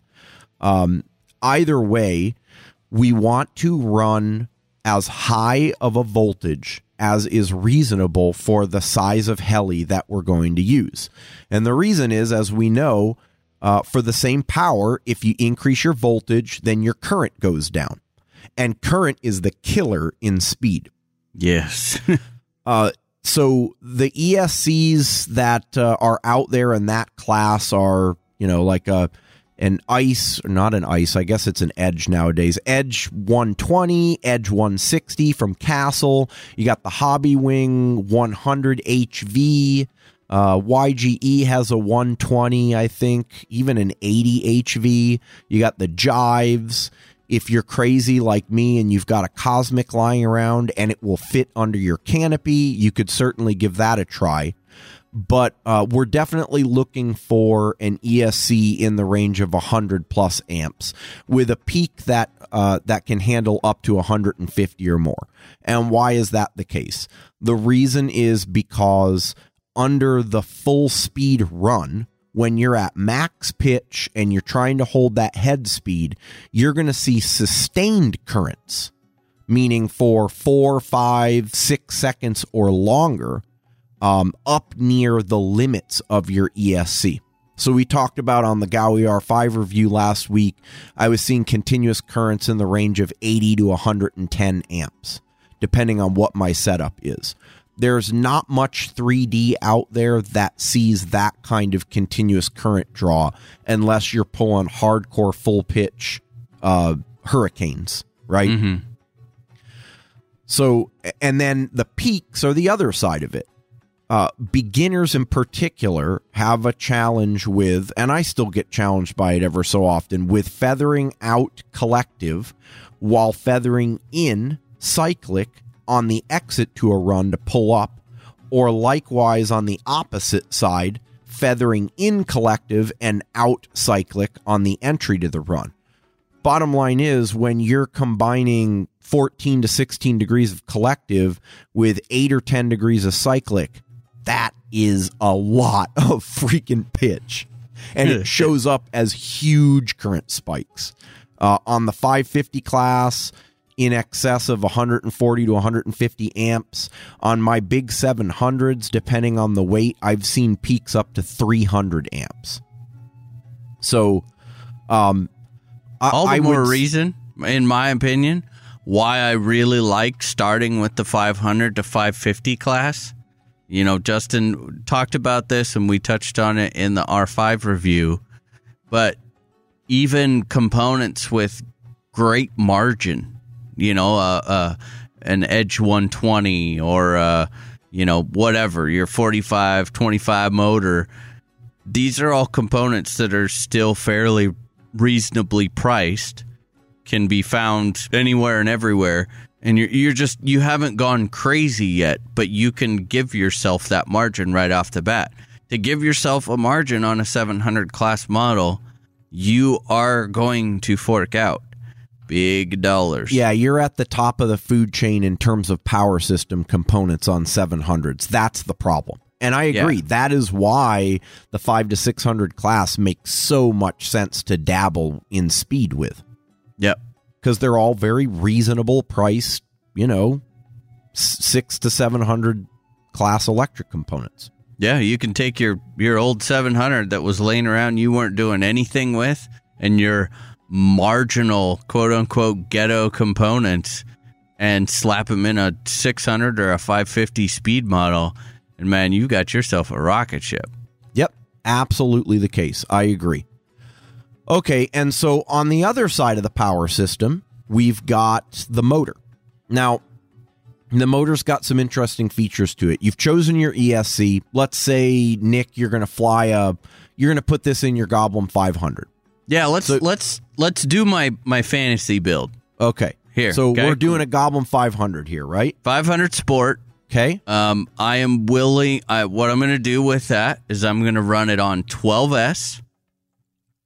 Okay. Yep. So 12S, and I'm going to use the Hobbywing 100 HV. Okay, and the 100 HV can handle peaks up to about 140, 150 amps, so you should be good for some sloppy thumbs. Yep, which we know we're going to have. I've proven. So now let's go into the motor side of it. Help me pick a motor for that. Because in my regular 500, right, that has a 4020 1100. Right. Yes. Right. 4020 1100. Okay, so motor depends on a number of different things. The simplest thing is, what can you fit? And I know that sounds silly, but when you look at speed-specific models, they are designed to fit a massive tuna can motor. Okay? But if it's a typical 3D heli, then there tends to be limited room with regard to whether it bumps into the servos or the bearing block or pops out of the top of the canopy. I'll tell you what, you can fit as big of a motor in your Goblin 500 as you want, but if it is presenting its entire can to the oncoming airstream, that's not going to do anything for you in terms of going fast. Fly around and present your can everywhere. People. That's right. It can is presentation frowned upon. Will reduce aerodynamic quality. Sorry, Dan. Dan, you can't just drive around. Dude? Yeah, you can't. Is that why the cops were called the other night? You cannot cruise down the road on your scooter with your can hanging showing out. your can. Okay, so once you figured out what the... Well, I guess I just need to get a smaller can. Yeah, there you go. There you go. That's why I never get in trouble. It's not the size that matters, Dan. It's how you use the can. It's how you use it? That's right. You keep telling yourself that, Justin. Yeah. Okay. So we've chosen our can or our motor based on the fact that it actually fits, or at least we know what the upper limit is, Nick. On the Goblin 500 Sport, again, as an example. And then the next question is, what kind of gearing is available for that model? Okay? Let's talk rules of thumb. Now, these are Justin's rules of thumb. They're no one else's. It is based on my own personal observations with all of my speed flying, as well as having spoken with and flown with other speed pilots. So it is definitely a disclaimer of use at your own risk, but I think generally they make sense if you think it through. You want to choose a motor that has a KV appropriate to the gearing for that particular model, such that you can run your head speed a few hundred or more RPM above what you would typically fly for 3D. Okay, so what do we fly 3D on a Goblin 500 nowadays, Nick? Not super hardcore 3D. We're not talking Kyle Stacy. Sorry, bud. We're not talking about hovering. We're talking about your box standard 3D Pilot nowadays. Oh, geez, man. I don't know when the last time I taxed mine was. Probably, 28? Yeah, so let's say 26 ripping. To 28. I mean, we're only spinning 500s, right? Yeah. Maybe 525s. That's pretty fast already. Yeah, okay, so plus up your standard 3D, your idle up head speed by a few hundred RPM. Let's shoot for 2,900 to 3,000. Okay. Yeah. On a 550 to 600 class, that would probably put you more in the range of 27 to 2,900 for speed. Up on the 700 size, you would start to hit head speed range at the sort of 2,300 mark. And then, of course, we get crazy and go all the way up to like 27 or 2,800 on the speed-specific models. Okay, so rule of thumb, couple hundred RPM will get you somewhere safe. So once you figured out what your gearing is based on that motor KV for that range of head speeds, then your next question is, what kind of power do I want my motor to be able to put out? Here's another rule of thumb. I'm not talking about peak power. I'm talking about continuous power. First of all, make sure that the continuous current that your motor is capable of producing is supported by your ESC. What? I know. Yeah. Seriously? Simple, right? Once you get past that nugget, the power rule of thumb is to take the blade length in millimeters, okay, and multiply that by somewhere in the range of, say, 8 to 10, okay? And that's the number of watts that you want to shoot for in terms of continuous and peak power, okay? 8 for continuous on the low end, so let's take 500 millimeter blades times 8, that's a 4,000 watt motor, right? 500 millimeter blades times 10 for the peak gives you a 5,000 watt peak. Where does that put us in terms of motors? Go and look at your numbers, and what you're going to find is 40-30, 40-35. Now you could get up into the 45-30s if you really wanted to, but let's remember it's probably not going to fit in that model, and they're heavy as hell. Yes. Okay. So I think for the Goblin 500 Sport, Nick, you should choose a 40-25.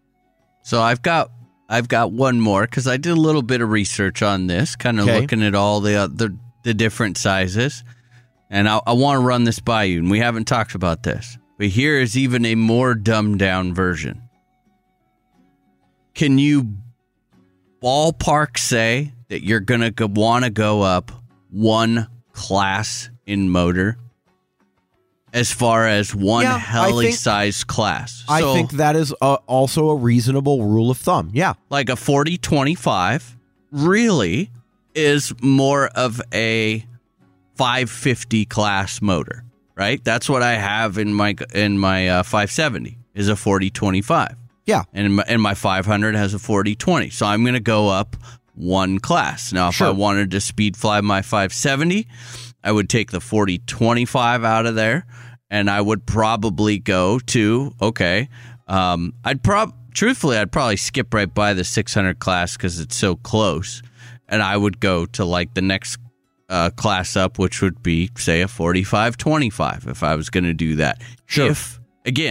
If it would fit. But if you're kind of just curious, maybe buying used motors or whatever, or motor numbers intimidate you, look at what the people are flying in the next class size bigger, get the dimensions off of that, see if it will fit, and then figure out and make sure you get your KV on the motor correct and you have an available pinion size depending on that model. Yeah. I think that between that and the power multiplier rule of thumb, you're going to find yourself a good motor. I agree completely. And, so this is the real kicker here and it's counterintuitive to a lot of people. There's a lot of counterintuitive shit in speed, okay? But motor power you need to err on the high side. Let that sink in for a second. We want to err on the high side of motor power. The reason for that is you are putting this motor under high load.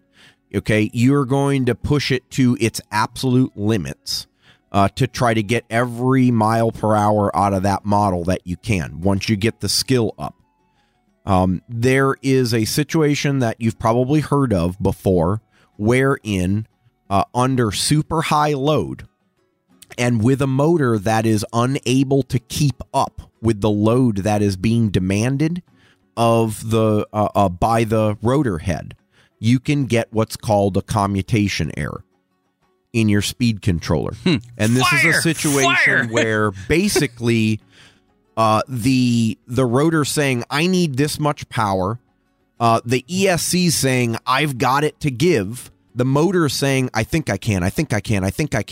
And as you keep going up the hill, the motor gets slower and slower and slower. And what that translates into is the angle between the current phase in the motor stator windings and the magnets gets bigger and bigger and bigger.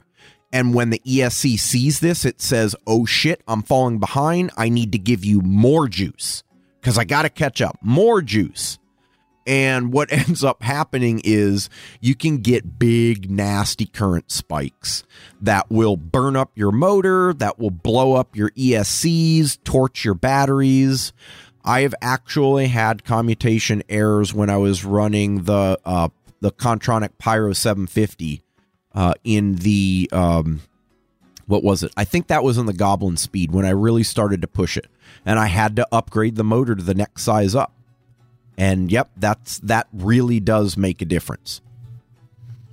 Yep. So don't be Err shy on the side going of big, Dan. big. Who's ever told you that before? I mean, now, Speed's got pretty cool rules, don't you think? Get the biggest motor you can. Yes. Yeah. Yeah, that's what Dan's like. Yep, that's what I need. The biggest damn motor possible. So what kind of nitro does it take? I was waiting. Dan, I'm really 0%. impressed that you made it the majority of the way through this. And I just heard the long pause and I woke up. I was there it was. I was going to say, I was just waiting for him to come in with a sarcastic jab. Well, we've got a couple more quick ones. And then we'll wrap this up. Let's talk batteries, Justin, because yes, batteries, zippies from yes, use Hobby King zippies. I think what is important be sure to have here, your friend videotape your maiden speed flight. What is important is that battery maintenance and care is very important. Yes. Very, very important. I don't think we want to really get into brands. Let's not do that. Well, and I don't think it's you know what? At any given time, there are brands out there that have good packs and there are brands out there that have bad, and that cycles a whole hell of a lot more frequently than you would expect. So if you want to talk brands, hit me up offline or subscribe to the RCHN database. You can see the data that the listeners have been posting. Bottom line is that the pack tends to be the bottleneck in all speed flying, certainly up at the 700 class models. You want to get as good of a pack as you can get. And what I mean by that is good IRs for its size. Target at least a pack that's got 30C. Don't get bogged down in the 45 to 65, 70, 80, whatever nameplate BS that is. I won't go into that whole rant. You guys know how the battery industry works. 99.9% of them fall within 25 to 35C, regardless of what numbers are printed on the label. And that has to be good enough because that's all you're going to get. Yep. When you do 12S, or let's just say this, when you do higher voltages than are typically run in the smaller classes of helis, like, for example, Nick, the Goblin 500 Sport, you run into challenges with how the hell am I going to fit a 12S flight pack inside that tiny ass airframe. So you got to be mindful of that. And that is one advantage that the 700 class has over the little guys, is that they're designed for high voltage systems to begin with. And so generally it's going to be easier to find packs that fit. Or even the 550 class over the 500 even. Big difference. Yeah, that's good point. Good point. Yeah. Okay, so we've got our opinions picked out. We decided that we're comfortable with. We bumped our head speed up. Let's say 100 RPM. Let's say 200 to 300. Well, no, because we're practicing. We're easing into it. We're going to be moderate. Okay, 200. We'll meet in the middle. 200. 250? Sorry, go ahead. Do I hear 275? 275. How we need to make some basic tuning changes. Basic tuning. Yep. We're going to drop our head gain. How much? Ballpark? Depends on the flybarless system, but I'd start with 10-ish points. Okay. Same with tail, right? Somewhere between 5 and 15. It really all depends on your system. Leave your pitch the same to begin with? No. The pitch is a big one. So hold on a second. Let me hit flybarless for one little bit more. Okay. So yes, you do want to drop your gains 5, 10, 15 points. More importantly, what are you looking for in the speed flying? Okay, you're looking for an incredibly violent and high frequency tail wag at high speed. And when that happens, you slow down, you drop your pitch, you slow the heli as quickly as possible, because at the speeds that you're running and the energy that is bound up in that tail wag, you can do serious damage. I have actually melted the plastic spacers that hold my tail blades into the grips on the Henseleit TDR in one of those tail wags. Okay? It's not like a 3D tail wag. You need to stop it immediately. Okay, so a good rule of thumb, and people look at me when I say this and are like, are you serious? If you were to pitch pump my Diablo speed right now, I almost guarantee you that the tail would swing out 90 degrees. Okay, that's how loose you want the thing to be for speed flying. Wow.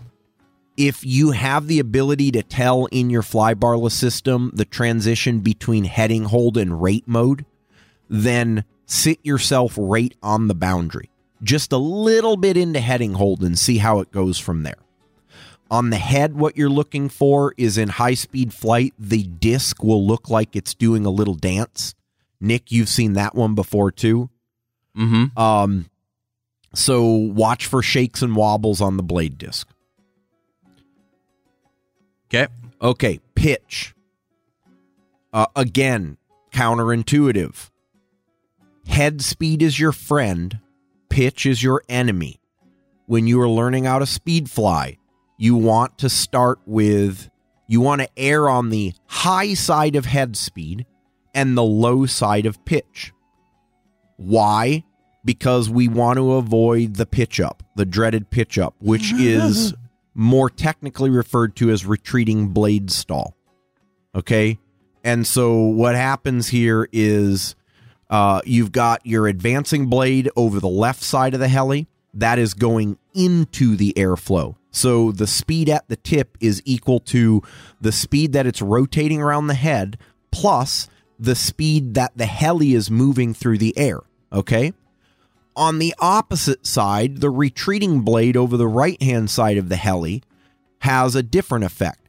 It is moving at the speed of the tip around the head, but now the forward speed of the helicopter is subtracting from the speed of the airflow over that blade. Okay?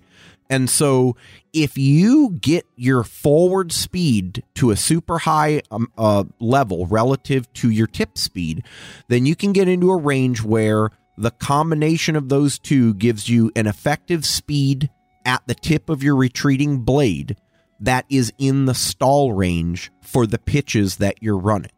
And when you have a retreating blade stall, what that basically means is you lose all lift on that blade on the right-hand side of the heli. It rotates 90 degrees in line with the boom, and that's where the gyroscopic precession puts the force of action, and all of a sudden, you get a big up elevator.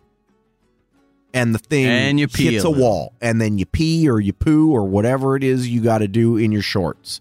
You want as much head speed as you're comfortable with and is safe for the model, and start yourself out at 12 or 13 degrees of collective and just go with that.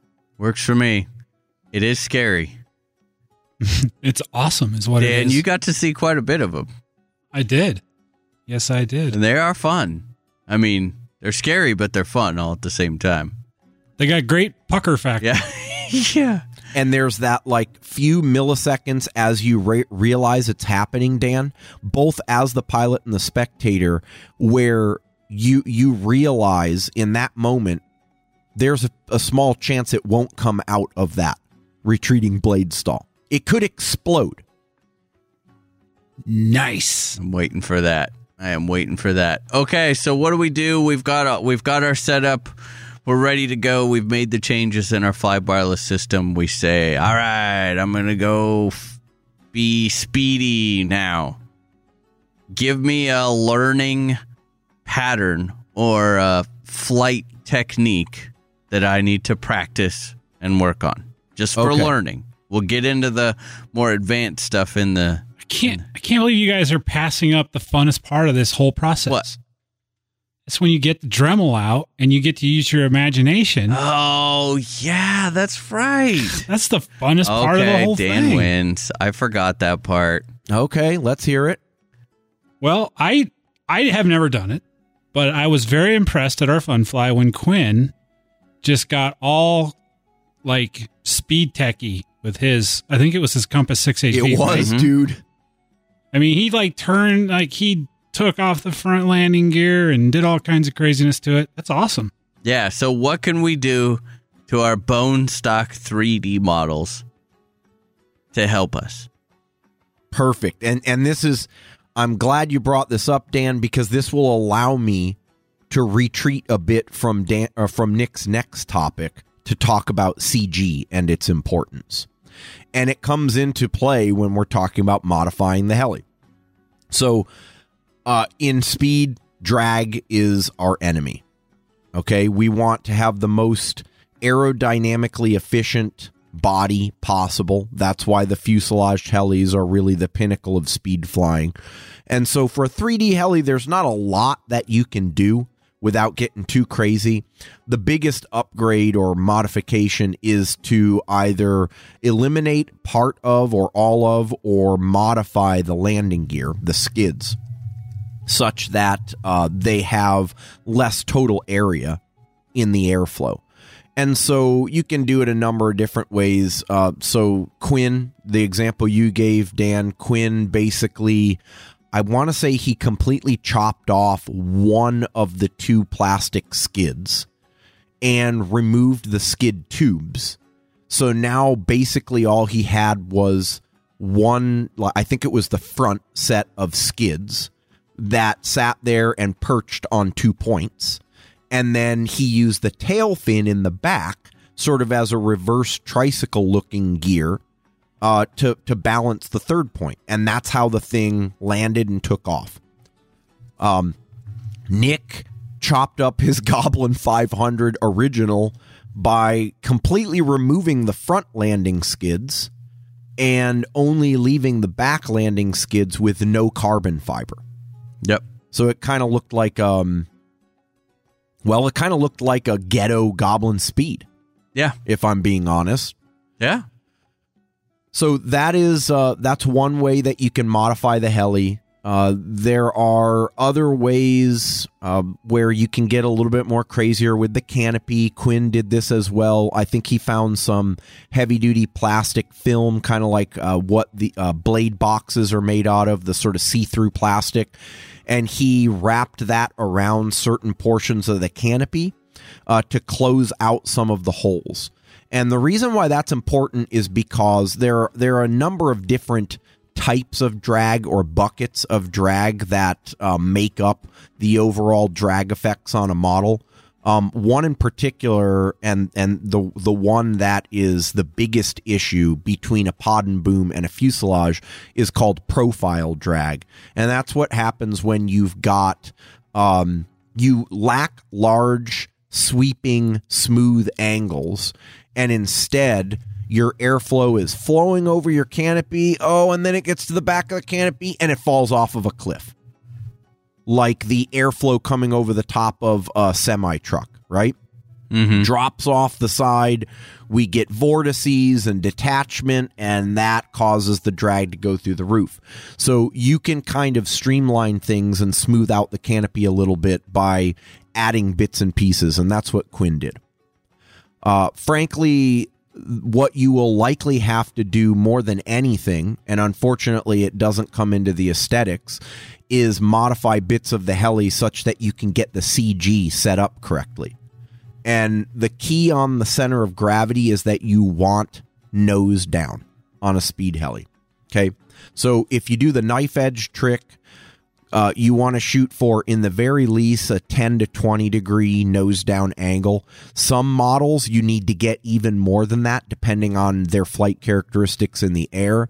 Why? Because the idea behind the speed run, and now this gets into your technique, Nick, the idea behind a speed run is to hold a straight, solid line, okay, across the field. Don't worry about the length of the course yet. It could be 100 meters. It could be 200 meters. It could be 50 meters, as long as you're able to hold a straight line. And to hold that straight line and have the disc presented to the oncoming airflow in such a way that you're actually getting a fair amount of thrust out of it, you need to have the nose down. So it's not a surprise that when you watch speed helis, they're not flying with the disc horizontal, right, level with the horizon.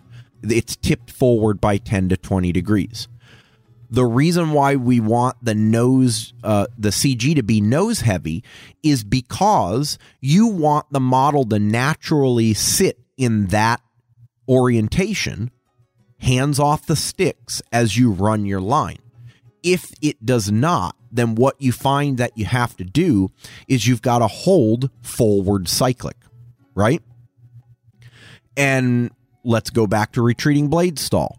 If I'm at 15 degrees of collective pitch, I'm trying to hold a nose down angle, but the heli doesn't want to do it. It wants to pitch up. So what do? I feed in more elevator. Well, when I feed in forward elevator, that actually increases the pitch on the retreating blade. Yeah, and that makes sense. You see what I mean? And so you put yourself even further towards the retreating blade stall side of things until you get a pitch up. So set your CG nose heavy, and it's an iterative process such that you can literally set your line and hold it, and you can take your hands off the transmitter. Nice. Okay, so to get into the speed run, what do? We start with stall turns. So basically get yourself set up where you take off the heli in low head speed. Don't ever flip into your idle up for speed flying right in front of you. Choose what direction you want to come from first, left to right or right to left. Get out there, side in, start moving slowly down towards that direction.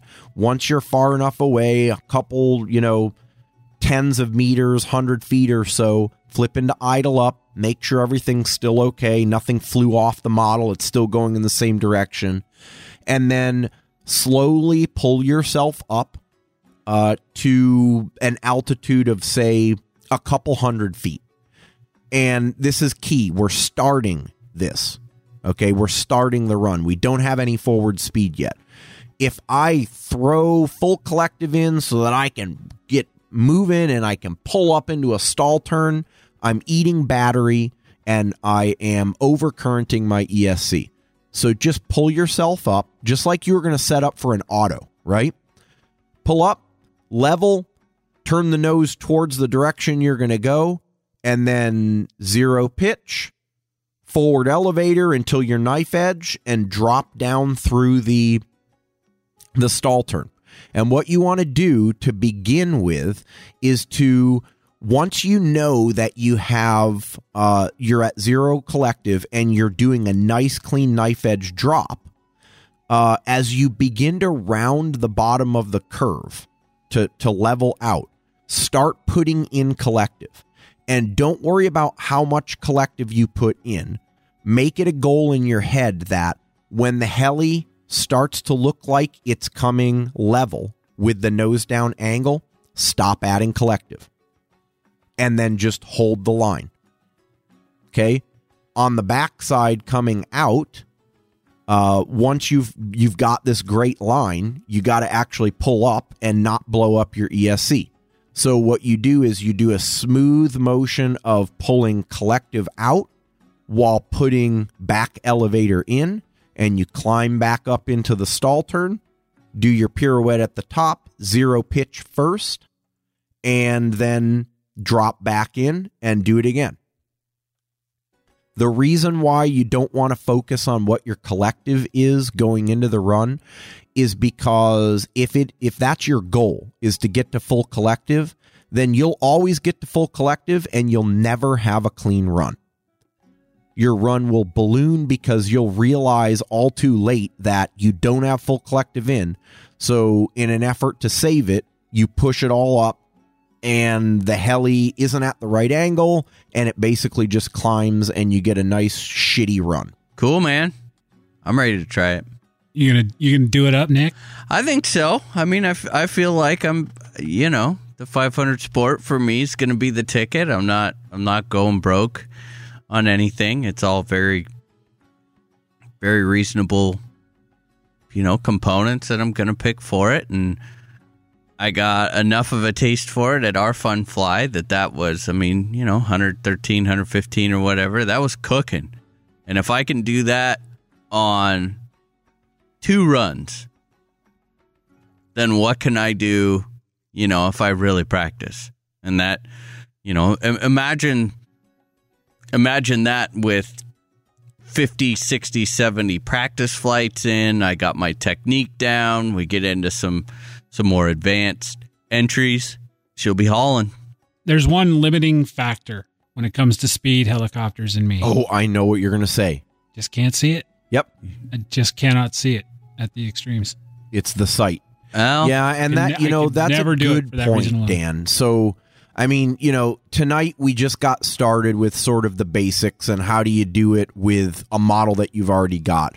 I think the next part, the second part of this topic, we will actually get into more of the details of flying and what to look for, how to sight the model, and I got some tricks for you on if you're the actual pilot, how to make sure you've got things in the right orientation so that you don't lose it. Yeah, I think it's one of those, a lot of times when I'm watching Justin fly, I'm going like, oof, I know what he's doing because I've watched him do it, but visually it's very tough to see. I really do believe that is a case of where it's a lot different when you're doing it yourself. Yep. I think it is absolutely that Dan, case. I know for a fact that you have the skill to go up and to do a stall turn, a nice, clean stall turn, on just as much stick movements and memory as visual. Yeah, but when I can't see it, I start to panic. Yeah, that's true. And that's what, that's why easing into it is a lot better. Yep. And you know what, dude? Not everyone needs to or wants to be competitive in it. Some people just want to fly fast, and that means you don't have to adhere to any particular course length. If speed flying Yeah, for that's you is 150 feet, you're good to go. I mean, when you think about it, the full FAI style 700 class course, like that we fly at IRCHA Speed Cup or one of those events, it is 200 meters of main course with 2 100-meter pre-stages on either side. That's a 400-meter course over which the heli needs to be flat and level. So we're talking about a quarter of a mile per run. That puts it into perspective. From your point as the pilot, that model can be as far away as an eighth of a mile or more from your current location on either side of the course. That would be one expensive run for me. A single one, right? Don't got it. Excellent. So we're going to do a part 2 of Speed Heli, right? Yep. Probably in a couple weeks because you're going to be gone. Yeah, next week I'm at OHB, so I think you guys are going to do your own thing, and then I will show back Talk about up. you, make Yep, money. talk shit, absolutely. Yeah. I may give you a call Friday night and give you a hard time while you're recording. We'll see. Oh, that'd be fun. Yeah. And then I will be back on episode, what is this? 211, so 213. And we can finish up with part 2 then. All righty. Well, maybe we should wrap this one up, huh? Are there any announcements we want to make? Store, website, how's that coming along? All that good jazz. I know we mentioned the website earlier, but do we have a tentative time? We're getting closer. He's definitely getting closer. He's got the front page is really starting to do it, and that's the kind of the backbone. I know our website is still going, and if you have any questions about shirts, hats, citizen numbers, you can always shoot Ken an email, ken@rcheliNation.com. He is the guy to talk to. He'll get you taken care of ASAP. Facebook's coming along nicely. I haven't even checked lately. We got to be pushing 5,000 soon, don't Getting we? close, really close. It's 40. I don't even know what it is. It's a lot. 47, something like that. Any other tidbits of information we want to leave people with before we head out? Gaui R5 written review is live on the website. So go check it out. Go check that out. Yeah. All right. How about some emails? Nick, if I wanted to get in touch with you, how would I do that? You would send me an email at nick@rchelination.com. How about you, Justin? You would send me an email to justin@rchelination.com or catch me on the forums or Facebook as Justin Pucci. If you wanted to get a hold of Jesse, you could find him at jesse@rchelination.com. He's also on Facebook. I'm Dan. You can reach me at dan@rchelination.com. Dan can you read on the forums and on Facebook as well. See, the guys, this pretty much sums it up. This has been episode 211. We sure hope you enjoyed listening to this episode as much as we've enjoyed making it. Have a good week, guys. We'll see you next Monday. Later. Take it easy, dudes. This has been a production of RC Heli Nation LLC and is brought to you by SoCo Heli Tools, Progressive RC, Rev Electrics USA, Lower Heli, BK Servos, and Spartan Flybarless Systems. If you have any comments or questions, please feel free to send us an email.